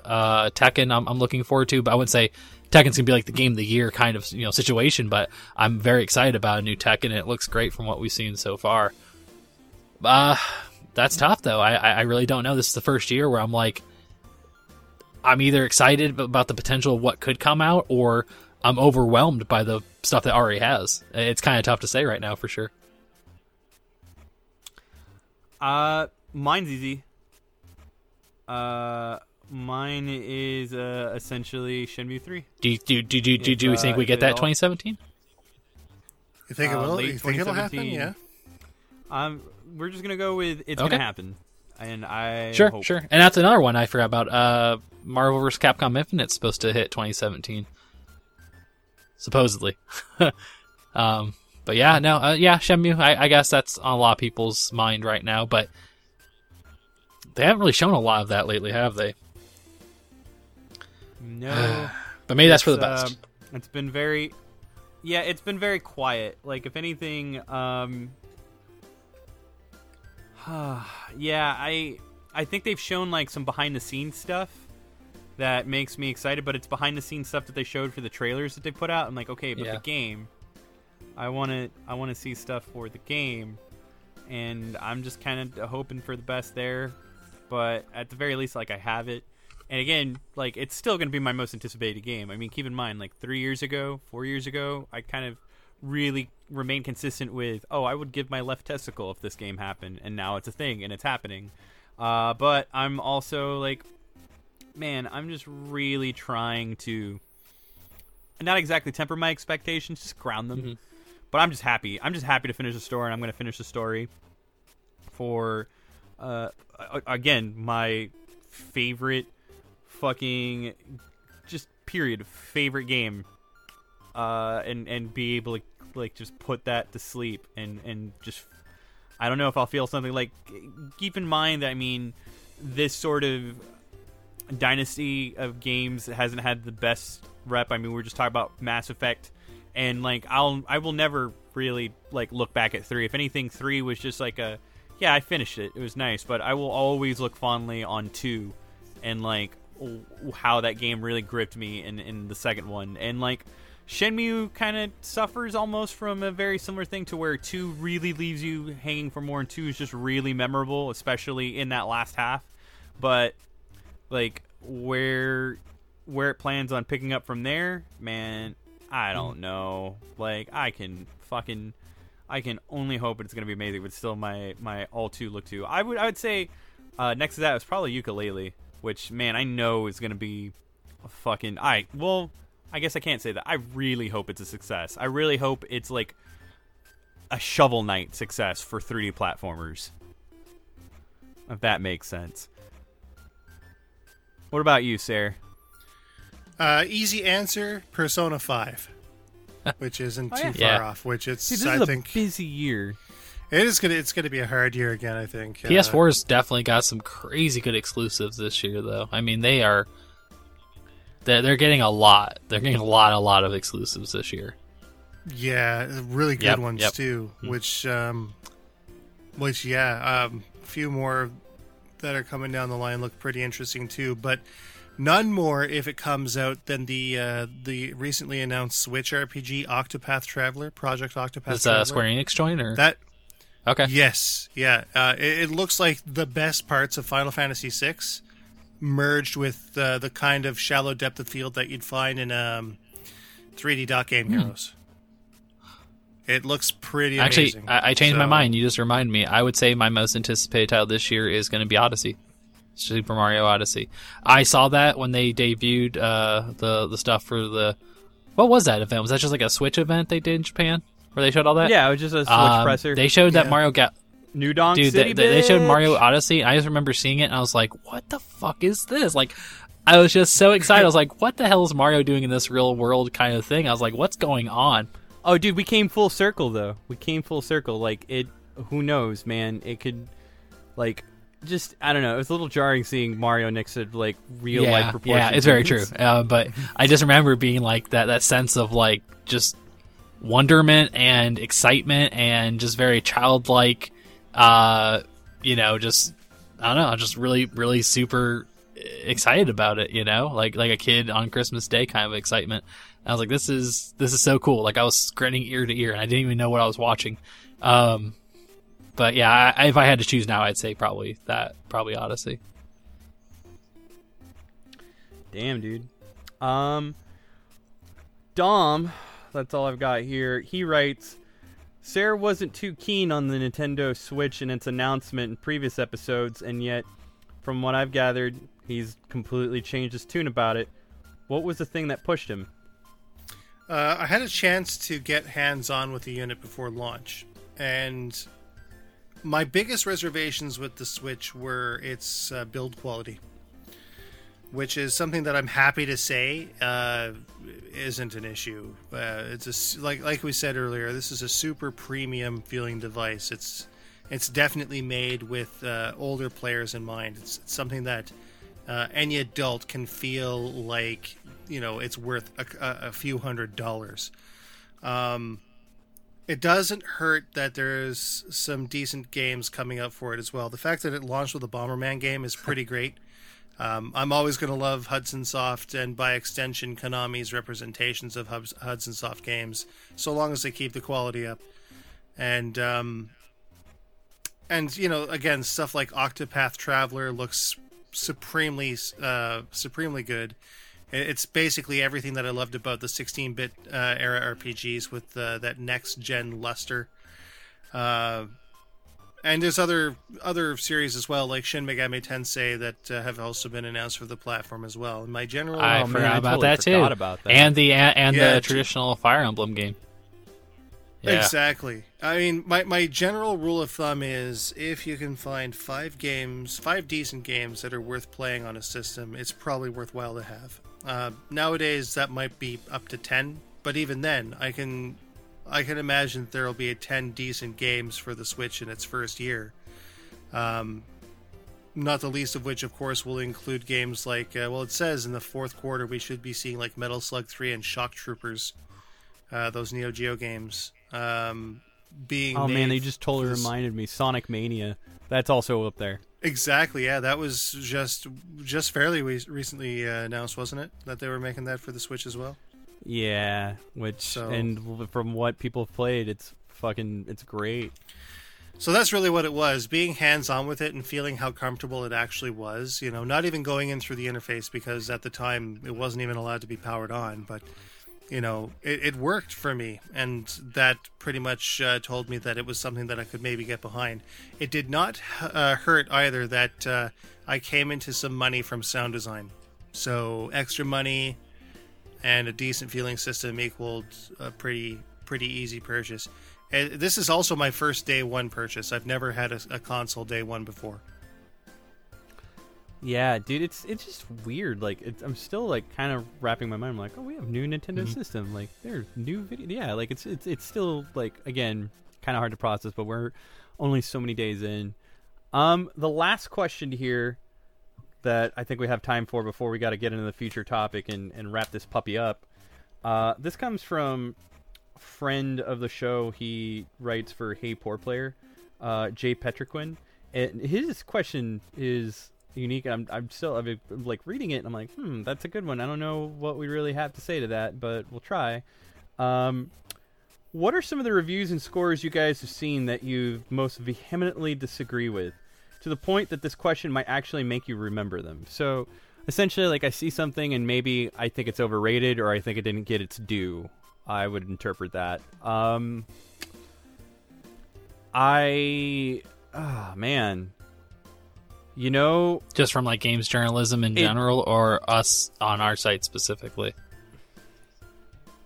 Yeah, I think I want to say just games journalism in general. I think, okay, I can think of one. Well, maybe not. I don't know. I think there was a time where, like, me and Sarah have butted heads before. I think the one thing recently is like, I would not have given Star Fox Zero the praise that Sarah gave it. That I can cover, but I feel like there was something recently that I can't think of.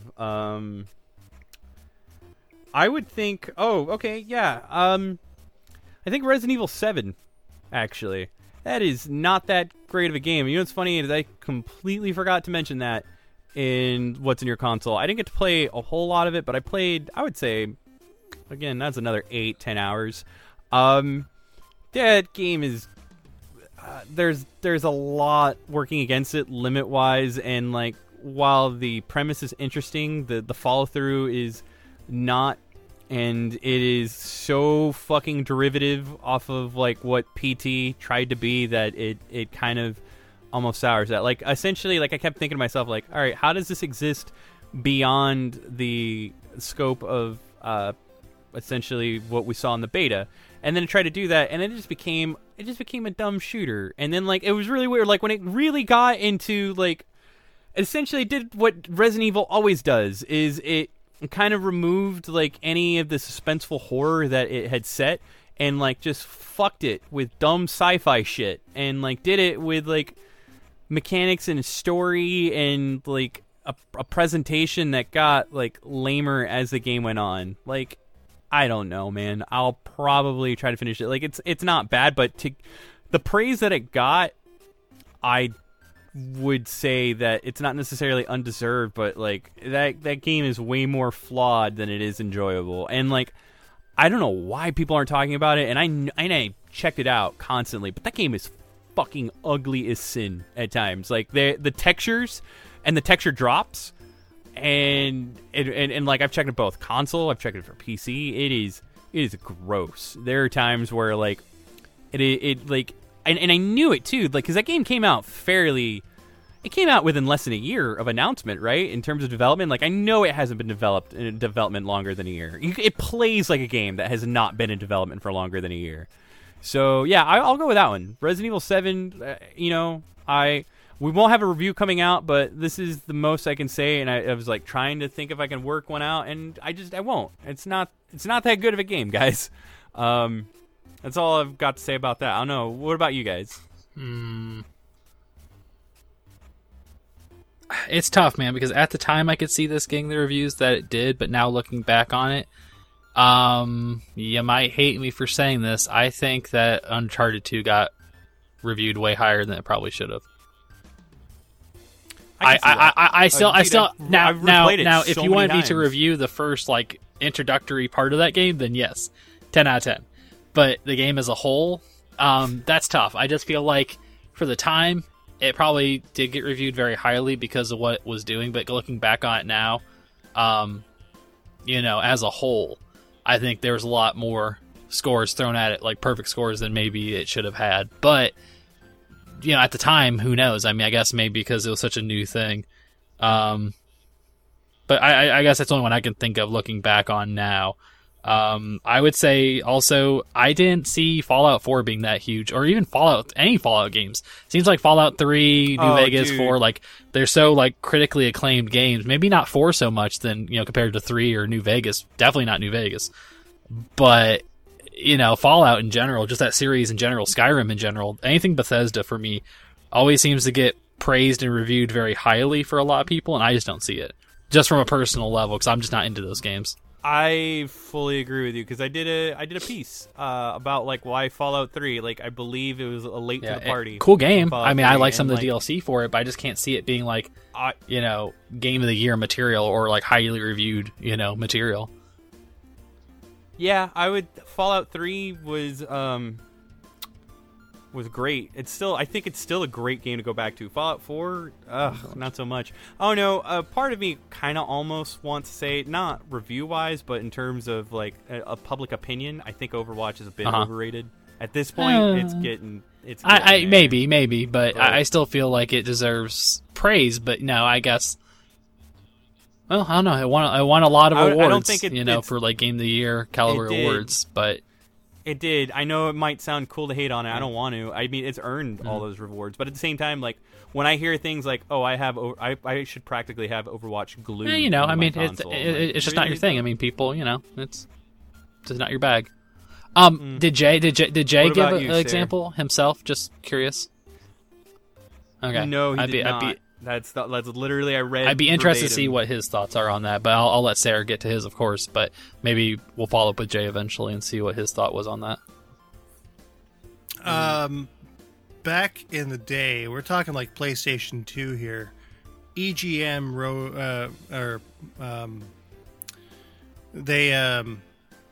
they posted a review in one of their magazines for Ace Combat Zero, and it averaged like a 5 to a 6.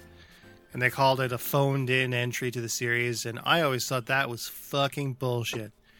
Because, to me, Ace Combat Zero was probably the most genuine of the three that made it to the PlayStation 2. Ace Combat 4 story was pretty good.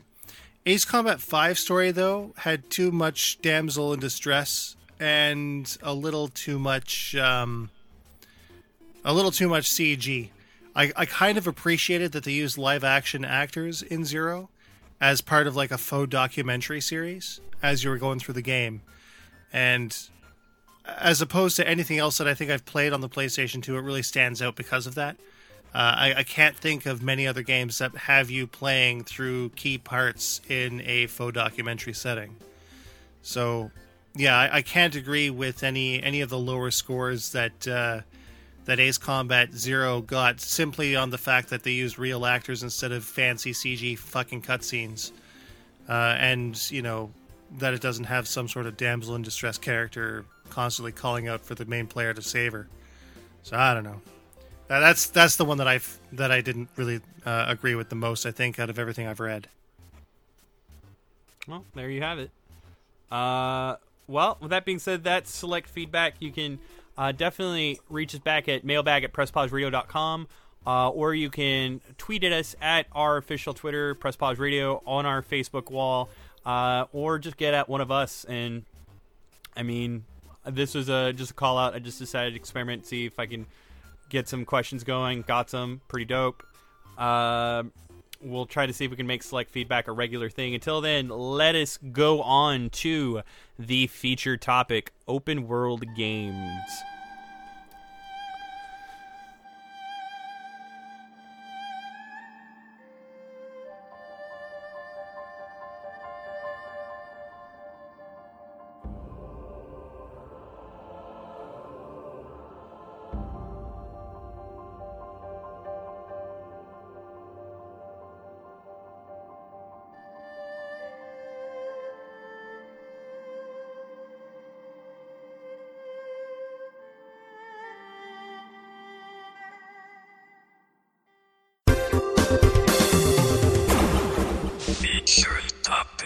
So, big, empty, wide terrain, just lots of activity, lots of just so much playground to cover. Like my worst nightmare. You know what's funny? I'll start that. That's my worst nightmare. I don't necessarily like those games. Those kind of games for me are anxiety producing because you get so overwhelmed with choice that you don't tend to make any choices. That's for me personally. I just don't like that open freedom of a game. I like games kind of telling the story for me, or at least, you know, giving me the tools to kind of progress the story, but I don't like the open world stuff at all. I'm usually I'm pretty against those kinds of games most of the time. And yet, like, okay, so would you call Assassin's Creed yes. open world? Yeah, for sure. See, like, I think the thing is, and like, what's funny is, like, I like the term just because, like, the original distinction for these like styles of games were sandbox games. I mean, you're both. I would categorize you guys as historians in games. You know, just from your knowledge and your experience, what would you consider being the first open world game? Body Harvest. What is Body Harvest? For the Nintendo 64. It definitely had that was probably the only big, like, I would say, like, the main hallmark of it, because everything else about the game is pretty dumb. It was, but it was not a good game. But I think it was made by DMA Design, which then went on to form Rockstar. Yep. And with that, I mean, again, what really quantifies that is weird. Like, there's no exact barometer. Just like at this point, the lines are being blurred on what is considered Metroidvania. You know, like or an RPG. It kind of yeah. Or at this point, like, you know, distinctions and labels aren't trendy anymore, man. Like, and that's cool. But I think if you're really gonna delve into that, it is essentially I want to say it's maybe less about the scale and size of the world, and more so the freedom within the world. Because a lot of people may argue this, and I'm not, like, please don't take the words to heart. Like, just try to pick up on the subtext that I'm trying to go over here when I say what I'm about to say. That Breath of the Wild possesses a lot of similarities to Wind Waker, and I feel like Wind Waker is a precursor to like what like Nintendo thought it could do within limitations of hardware, of course, or maybe not. I mean, who knows whether or not they could pull something to the caliber of Breath of the Wild running on something like a GameCube. The difference being, though, is that you have even more freedom and you are all the more liberty. You don't have so much linearity in objectives that you have. And even then, you kind of didn't have that in Wind Waker. And that's why people really feel like that was the last great Zelda game, because everything else really felt like more of a tour than an experience. Anything that just kind of leaves you to your own devices, but does so in a way that still kind of gives you a sense of agency and autonomy, like gives you like, all right, I like the fact that that there's been more polish to this design, but there's something that's definitely worth noting in what you said, Andrew, and I feel like that's been the folly of this genre or subgenre, or like this style of game, is that there's got to be a balance of showing players like what is out there for them and what they can do and what's possible, but also to gate that in a sense that gives them something to work towards and still give them enough sense of freedom that they can either stick to the path or stray from it. And kind of balancing those two factors like hand in hand kind of determines on like how engaging and I mean, there's so much other shit involved, like, you know, the world itself, like, you know, what kind of grip can this world leave on you, like how captivating is the idea of like just moving from corner to corner of an area and essentially like traveling through and filling out like spots of said game. I think at some point when you are essentially given like this fucking wide, like huge jump of like land and opportunity to cover, that I think the experience actually kind of falls apart.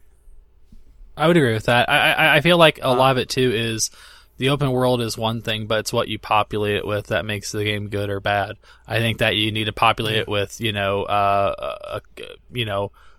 life. You have to populate it with, you know, people and things. And it can't just be, you know, like a paper cutout kind of, you know, group of people. Like you go into a town and it's just like lifeless. You know, I think NPCs and I think things of that nature have to really appeal to the open world, you know, and make it feel like you're going to certain areas of the open world. Like, and these places have their own, you know, ways of life. They have their own communities, you know, and it feels like you're populating the world, that you feel like you're a part of it. And there's been games that have done that, and there's games that have just thrown bodies in there just to, you know, take up the space. I feel like that's what really kind of defines it or makes it more of a memorable experience, or the things that inhabit that world.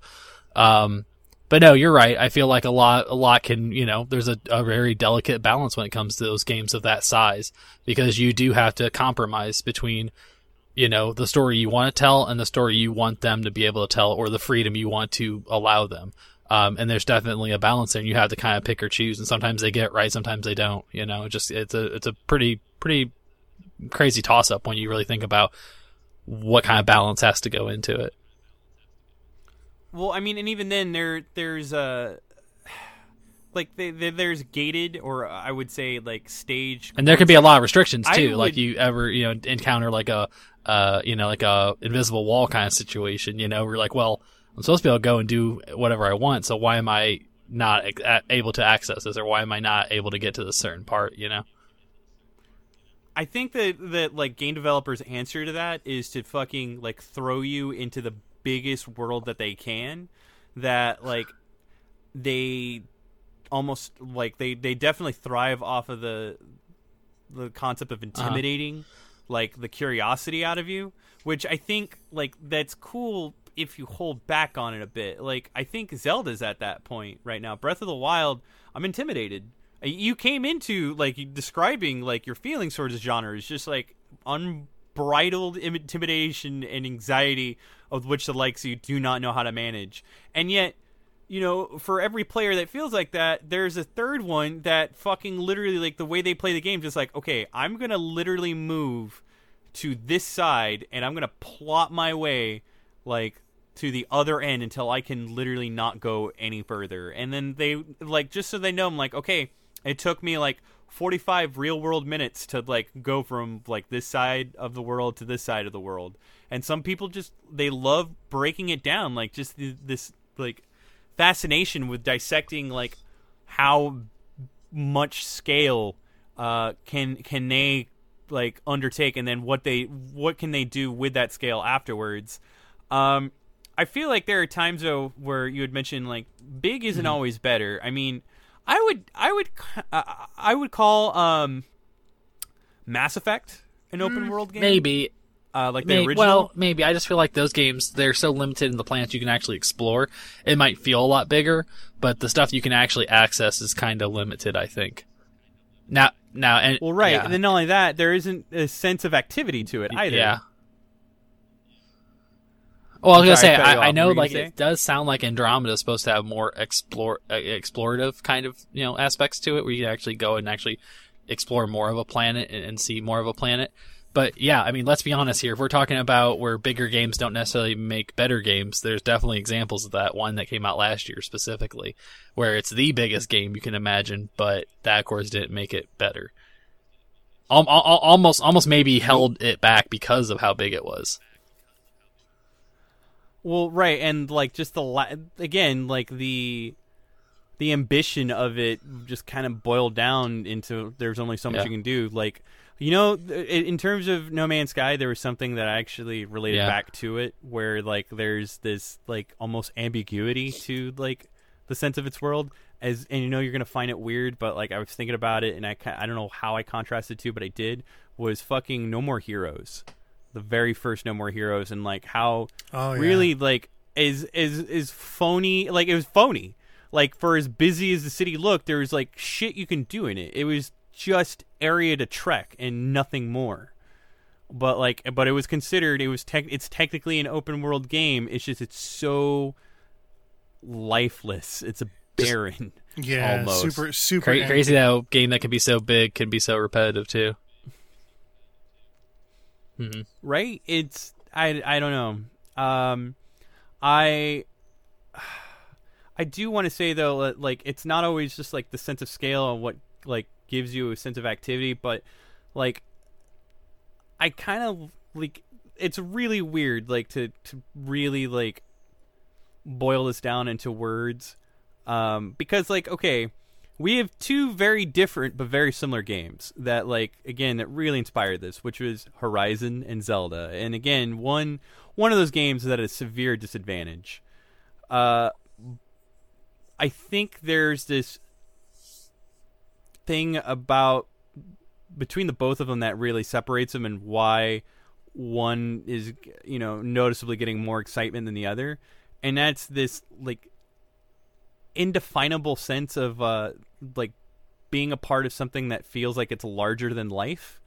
Like, there's this larger than life scale to Zelda Breath of the Wild, and I think a lot of that has to do, and the game plays into it really well, is this weird sense of isolation, almost to the point where I'm like, I can't imagine like how they pull this off, like, in the future, if they ever decide to revisit Metroid with this mindscape. Who knows? I mean, Zelda and Mario is definitely the safe bet when coming to, and where Mario is going to be the exact opposite. Like, I mean, I can only assume you saw the trailer. Like, there's so much everywhere you look and go. In Zelda, I mean, yeah, there are people going on, but the sense of isolation is there intentionally, and it's supposed to like subliminally cast like this curious yet really, really scary sense of, and again, I don't want to keep using the words intimidation, but like this gloomy sense of dread for exploration. Like, you want to explore, but like more and more, like, you kind of have to tacitly choose what you explore, especially again given other mechanics that require you to like really think about what you're doing.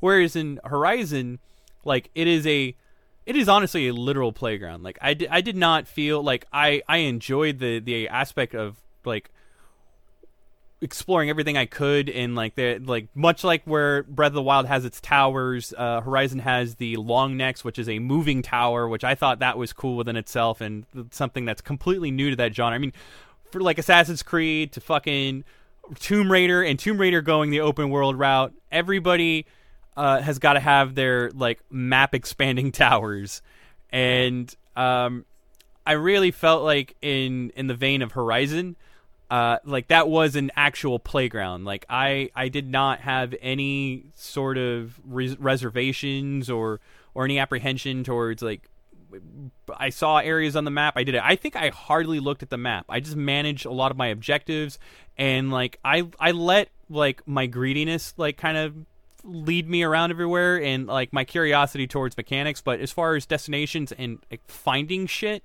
that is not what's driving me in Horizon. And like maybe that's what's probably making me like kind of less excited to play, even though I'm super excited to play it, than in Zelda, because I feel like I'm exploring an actual world in Breath of the Wild. Like Hyrule is a living place. There are landmarks. There's like things that are definable. While it's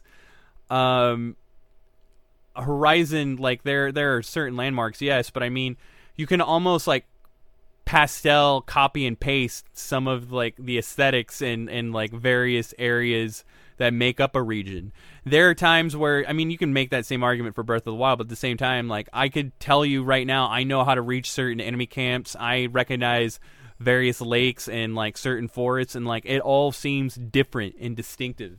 There aren't a lot of games that do that very well. They kind of just pick a, like Grand Theft Auto is a great example because it's a city. I mean, most cities can, like, there's going to be the urban area, then there's going to be the like certain districts. There's going to be areas where you can really copy and paste like architecture in a way that's still believable. But then like you do something like Assassin's Creed 3, a game that tried to really be ambitious and distinctive, but did not work well to connect those two aspects together, and that's where there was a disconnect in taking away one of the arguably probably the most fundamental aspects of a open world game is fucking travel and ease of travel. Like, I don't know, man, like bigger isn't always better. Another fucking also that I want to touch on is Arkham Knight, which, you know what, hey Jay, that's another one. I will feed into that one. I gave Arkham Knight a poopy score, and I stand by it. I still don't get how people like really enjoyed that game, and I love Batman. Everybody should know that. So it's not. I don't know, but I guess my question, what I really wanted to bring into this topic is like, should open world games strive to be bigger? What is the evolution that you think open world games should come to at this point? Because much like Zelda and Horizon, like I think they peaked. Like, what do we do with them? I think maybe populating them with not predetermined elements, but more random elements. Like we kind of see that already with Grand Theft Auto 5 and 4, for example. But like to have it even more fully realized, having random weather. Like realistically generated random weather based on, I don't know, algorithms for faux forecasts, right? Like if at night there's a lot of humidity in the air, it'll generate rain or something like that. Or like more realistic packs of wild animals, more stuff to interact with, like that's more organic, I would say, instead of just kind of like a barren, sterile world with predetermined placements of certain enemies. Or have stuff in the background kind of interact with each other too, so that you can sit back and observe, right? Yeah. I know it's not an open world game, but like Final Fantasy 12, there was a part where in the distance a T-Rex ate another animal, and it said cannibal over the T-Rex when it did so. It was completely unexpected, and I think that would add an even better sort of sense of scale and realism to the world that you're in. I know Watch Dogs 2 has kind of started doing that, where if you're just kind of standing there for a minute, NPCs will start to kind of interact in ways where like they might start like a fight with each other, or it might start different scenarios and different situations. They're not canned animations. They're not, the same situation every time. Like it can be different. It can be, something that just kind of will happen as you're kind of just, minding your own business.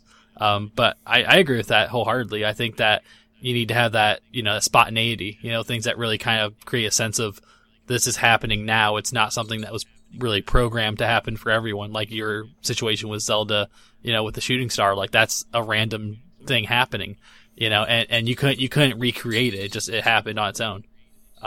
I definitely like that kind of concept for sure.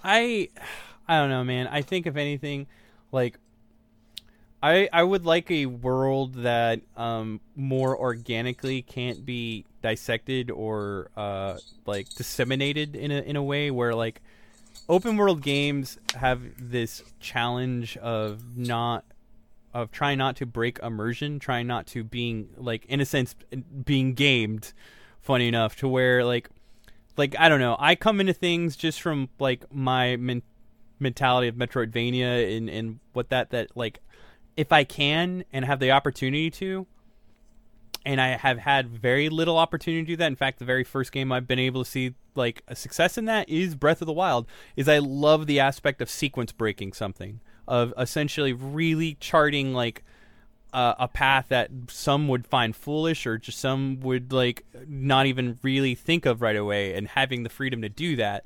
And I feel like there are a lot of games right now that are of this design that you can't do that. Like, again, not to knock, because let me know, I love Horizon. I wish I echoed that more, but I'm trying to think. It's so weird where I'm finding a lot of similarities and a lot of differences that kind of really make the difference. I don't think there is a moment that I can sequence break Horizon or otherwise get things. I mean, I can grind, but I mean the game already kind of knows that. I mean, I could fucking... I'd be able to gather weapons or items in a like an additional arsenal, or maybe like buff myself up. But I mean, the game gives you full region to do that. I don't count that as sequence breaking. What I count as sequence breaking is the fact that if I so chose right now, I know where the end of the game is in Breath of the Wild, and I know that if I fucking dared to do that, I could go there right now, and I can do it, and I could wish myself luck, and it's a challenge, and like that's something like speedrunners are like fucking frothing at the mouths to accomplish, to the point where like Breath of the Wild completions have taken as little as 3 hours. Dude, I've spent 3 hours easy in the first part that we can all agree is essentially the tutorial area, and just that sense of liberty alone, that's mind-boggling. And if anything, I think I really wanted to bring this topic to light because, like, I really think that, like, Nintendo is set, weirdly enough, in a genre that they kind of didn't, and, like, everybody always wanted them to really fuck around with, and they got, and here's the end result, really set a precedent for other games to follow. Like, I don't know about Watch Dogs, but, like, I have expectations coming out of Watch Dogs. I sure as fuck have expectations coming out of Assassin's Creed, and I'm glad that front has been quiet. And going forward, I mean, Rise of the Tomb Raider, we've essentially got that with some Uncharted thrown in. We already have like these certain conventions or otherwise like these qualities that we look for and use not only for definition, but something that we can use to kind of break apart the game and play it in our own fashion, but do so within certain constructs. Like Breath of the Wild's completely just shut that down. I don't really know how to proceed. I know for a fact that I grabbed 2 towers that I was not supposed to grab, and in a sense, like that was my form of sequence breaking, but I did not possess the fucking skill to kind of carry on. Like, and in a sense, could you argue that maybe that's like how the game limits you, is the fact that like it makes it nigh impossible to kind of stray off path, and so like what do you really do to really combat that? Because like I mean at this point, there's, as we mentioned earlier, there's balance. There's got to be a carrot at the end of the stick. I guess that's my like ultimate question, you guys, and like can what's the answer to open world games really? Carrot at the end of the stick or make it bigger? Can we all agree that I think size is Absolutely. no longer the issue? Yeah, I think it has to be quality over quantity. Is going to be an issue going forward. It's just a matter of, like I said, just what goes on around you now, as opposed to Yeah. Like, well, because we've seen with Minecraft games like that, you can make it as big as you ever want. Big ass sandwich, but like if it doesn't have the right stuff in it, then like you're just eating. Like it'll fill you, but was it good? Who knows? I think with well, if it's like the pretzel croissants I've been eating, yes, that's what open world games need. Ooh. Pretzel croissants. Put that in the game. Pooping. I mean, let's go there for a minute. How deep can we really go down this rabbit hole when it comes to open world games? How much like life can we make it become? Pay bills online, and the website's down, so you have to mail it in, but it's going to be late. That's what open world games need. Budgeting. Visit fake ARG websites, and then they're not up anymore, so there's not much you can do thereafter. Fuck, man, what game made me do that? Oh, Infamous. I really liked stuff like when I think about open world games, I think about the things that really kind of stand out, because I feel like open world games, you really need something to make it stand out, or you have to kind of recreate or redo something. I don't think they're ever going to come up with a new mechanic in an open world game. I think everything's been kind of done. Now they just need to repurpose it or restructure it to where it kind of is something different, something fresh. I know, not sure if you brought it up at all, but I know with Zelda, the fact that you kind of make your own map and you kind of highlight places of interest that you want to go, and it's not the game telling you should go here, that you're making your own kind of path, and you kind of said it briefly, like you'll go your own path, you'll kind of go your own way in doing things, and it's not the game giving you like a waypoint and then giving you a little like dotted line to get to that point. The game is basically saying if you find something interesting, mark it and then go back and check it out, or make that your priority. I like that they do that. It's not changing the wheel. It's not creating a new wheel. It's just repurposing the one you have already. But I've always liked in open world games when that sense of discovery happens. Like I know in Grand Theft Auto, there's always been these like urban legends about, is there Sasquatch, or there's a UFO down under the water, buried deep below. And when you find those things, or when you find those urban legends are actually true, or the things they've talked about in the game are actually true, those are the most interesting things for me to hear about. I think we need more of that in games. You need more things to discover. Unfortunately, I think to do so, the game has to be fully accessible. You should be able to take a shovel and just dig in the ground and start finding stuff, kind of like how Minecraft is, but not that simplified. You know what I mean? Like, it has to be a little bit more lived in, I guess. Just something like that where there's more discovery or more options of things to discover in the world. And then that way you can kind of tailor fit it to your own experience, and it's your own thing, as opposed to everyone else doing the same thing. If that makes sense at all. Yeah. It does. And, like, if anything, the one thing that kind of, like, going back to balance, like, how exactly, like, how deep do you immerse somebody? So, because here's the thing. Like, I did not think it was possible, but, like, Breath of the Wild's great on the go. It really is, and yet it's insane and crazily intimidating. But you know what's not great on the go? Grand Theft Auto Liberty City Stories. Yeah. That sucked. Or the PSP entries even.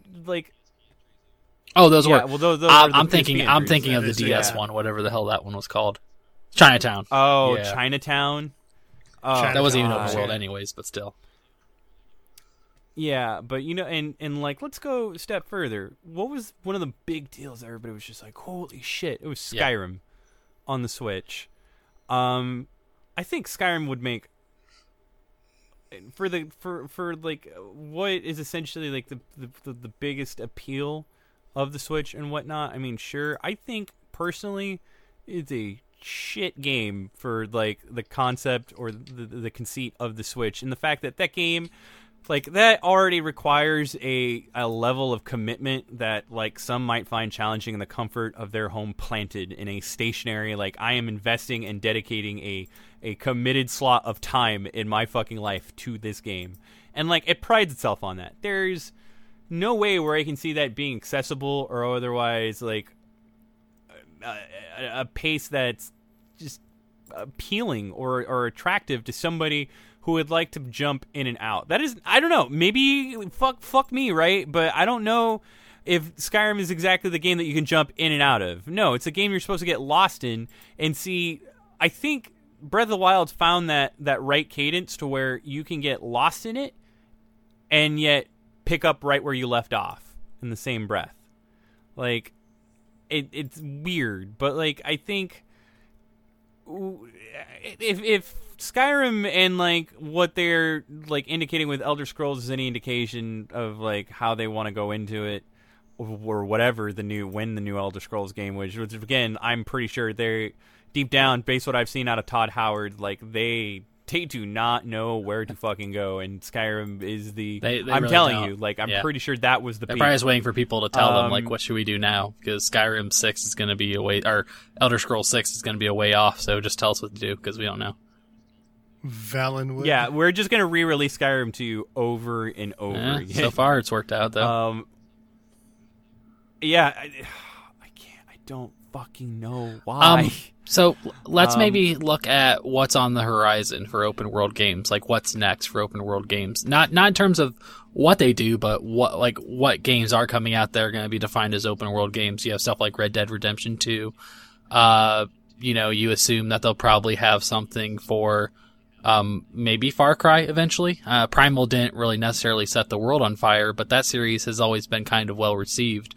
So I would assume Ubisoft would do another Far Cry at some point in time. And then I'm sure there's other games that, maybe even got Odyssey. Maybe God of War goes more open world, possibly. I'm pretty sure that is going. So I mean, like, what do you hope for those games coming? Are they going to be changes to the genre that are going to be well received? Are they going to just reiterate on stuff that's already been done? I mean, like, what do you see with those games coming out?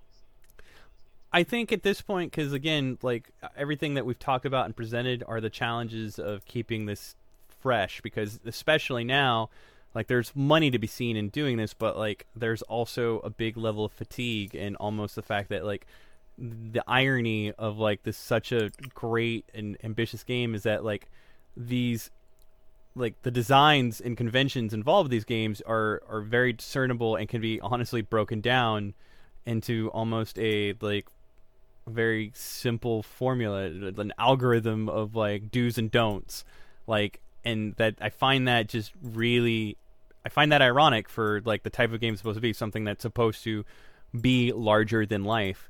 So I think the best way to go about it is to gradually but subtly really give somebody something that emphasizes the level of freedom in a way that does still like engage them, but engage them in a way that like I said, I'm engaged in Horizon, but I don't have a sense of awe yet. If anything, I have this itch to keep going, but like, I don't think I'm enraptured by it like I am with Breath of the Wild.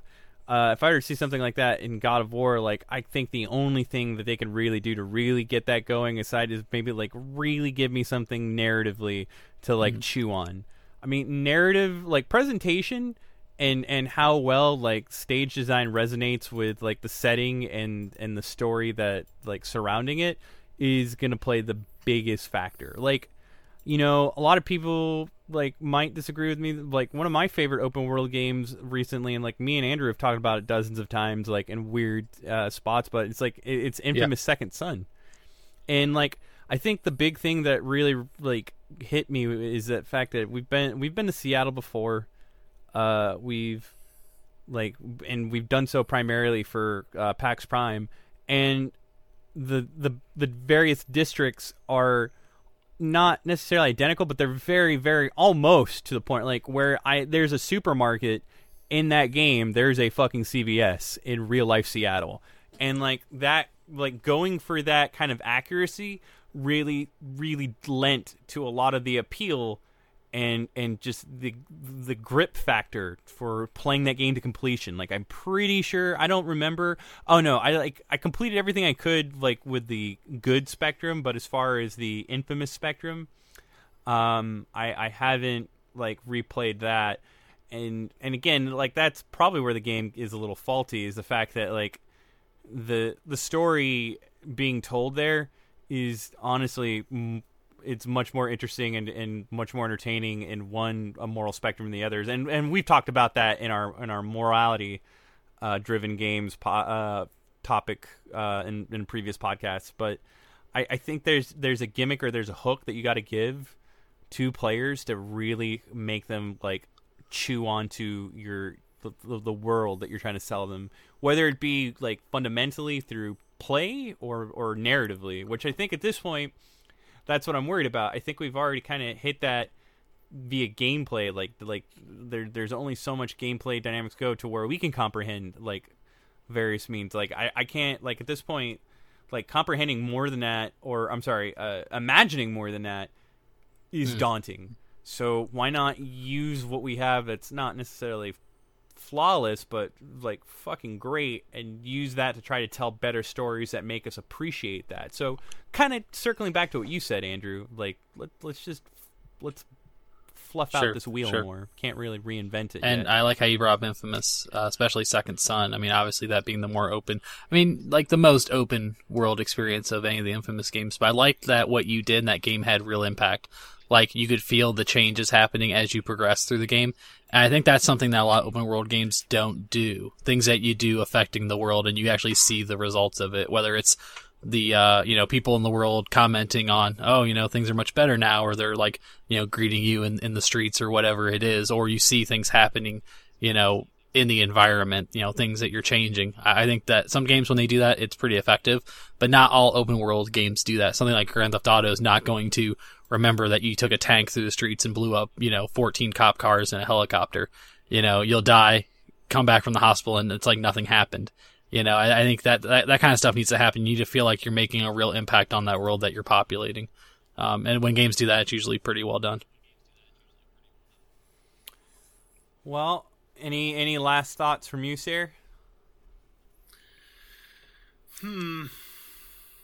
What? Yeah, I was saying, what would be the open world game for Sarah if you had your choice? What would be the best open world game for you?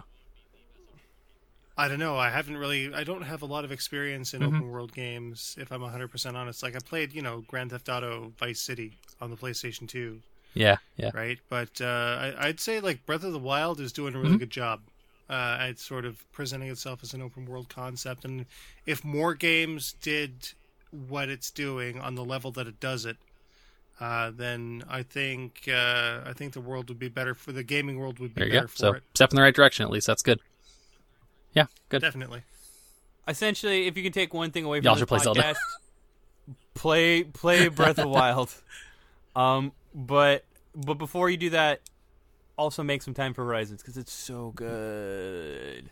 Anyway, and I think that's it. And I don't know. I kind of hope that like they're at some point, if this keeps going, if this becomes the new first-person shooter for video games, oh, dude, I think it'll burn out quicker. Because if you notice, we're not really talking about first-person action games like of the shooting variety. If we are talking about first-person action games, though, they're also open world, and that I think could use a lot of work. Like Mirror's Edge Catalyst, for example, really ambitious, some really cool stuff, but also you can definitely tell that was DICE's very first foray into something like that. It's like almost at times painfully obvious, and it kind of bums me out. But anyway, I think that's a nice healthy episode end. I think so. I'll take it.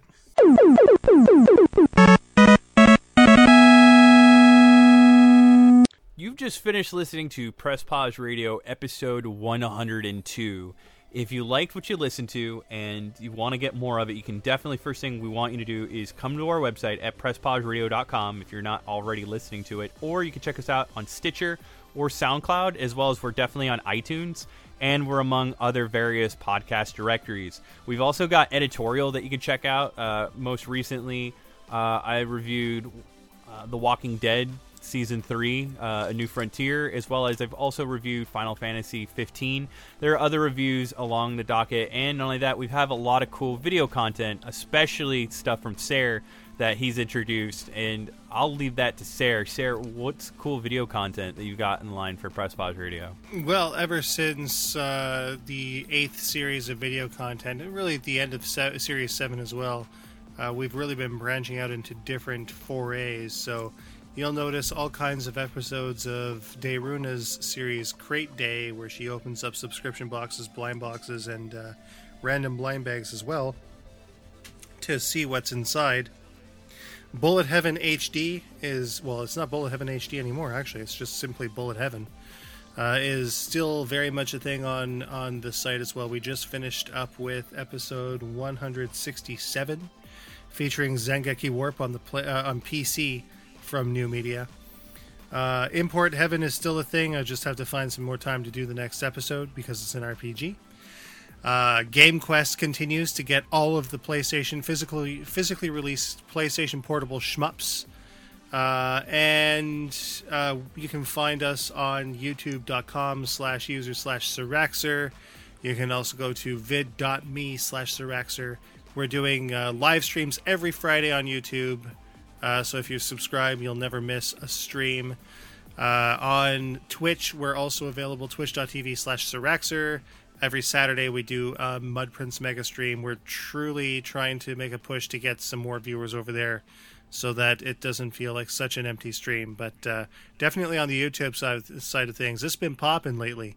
The comment stream never stops. So if you want to check out our stuff, feel free to do so there. You can also check out my music at smpmusicproductions.bandcamp.com to download cool tunes and support our work.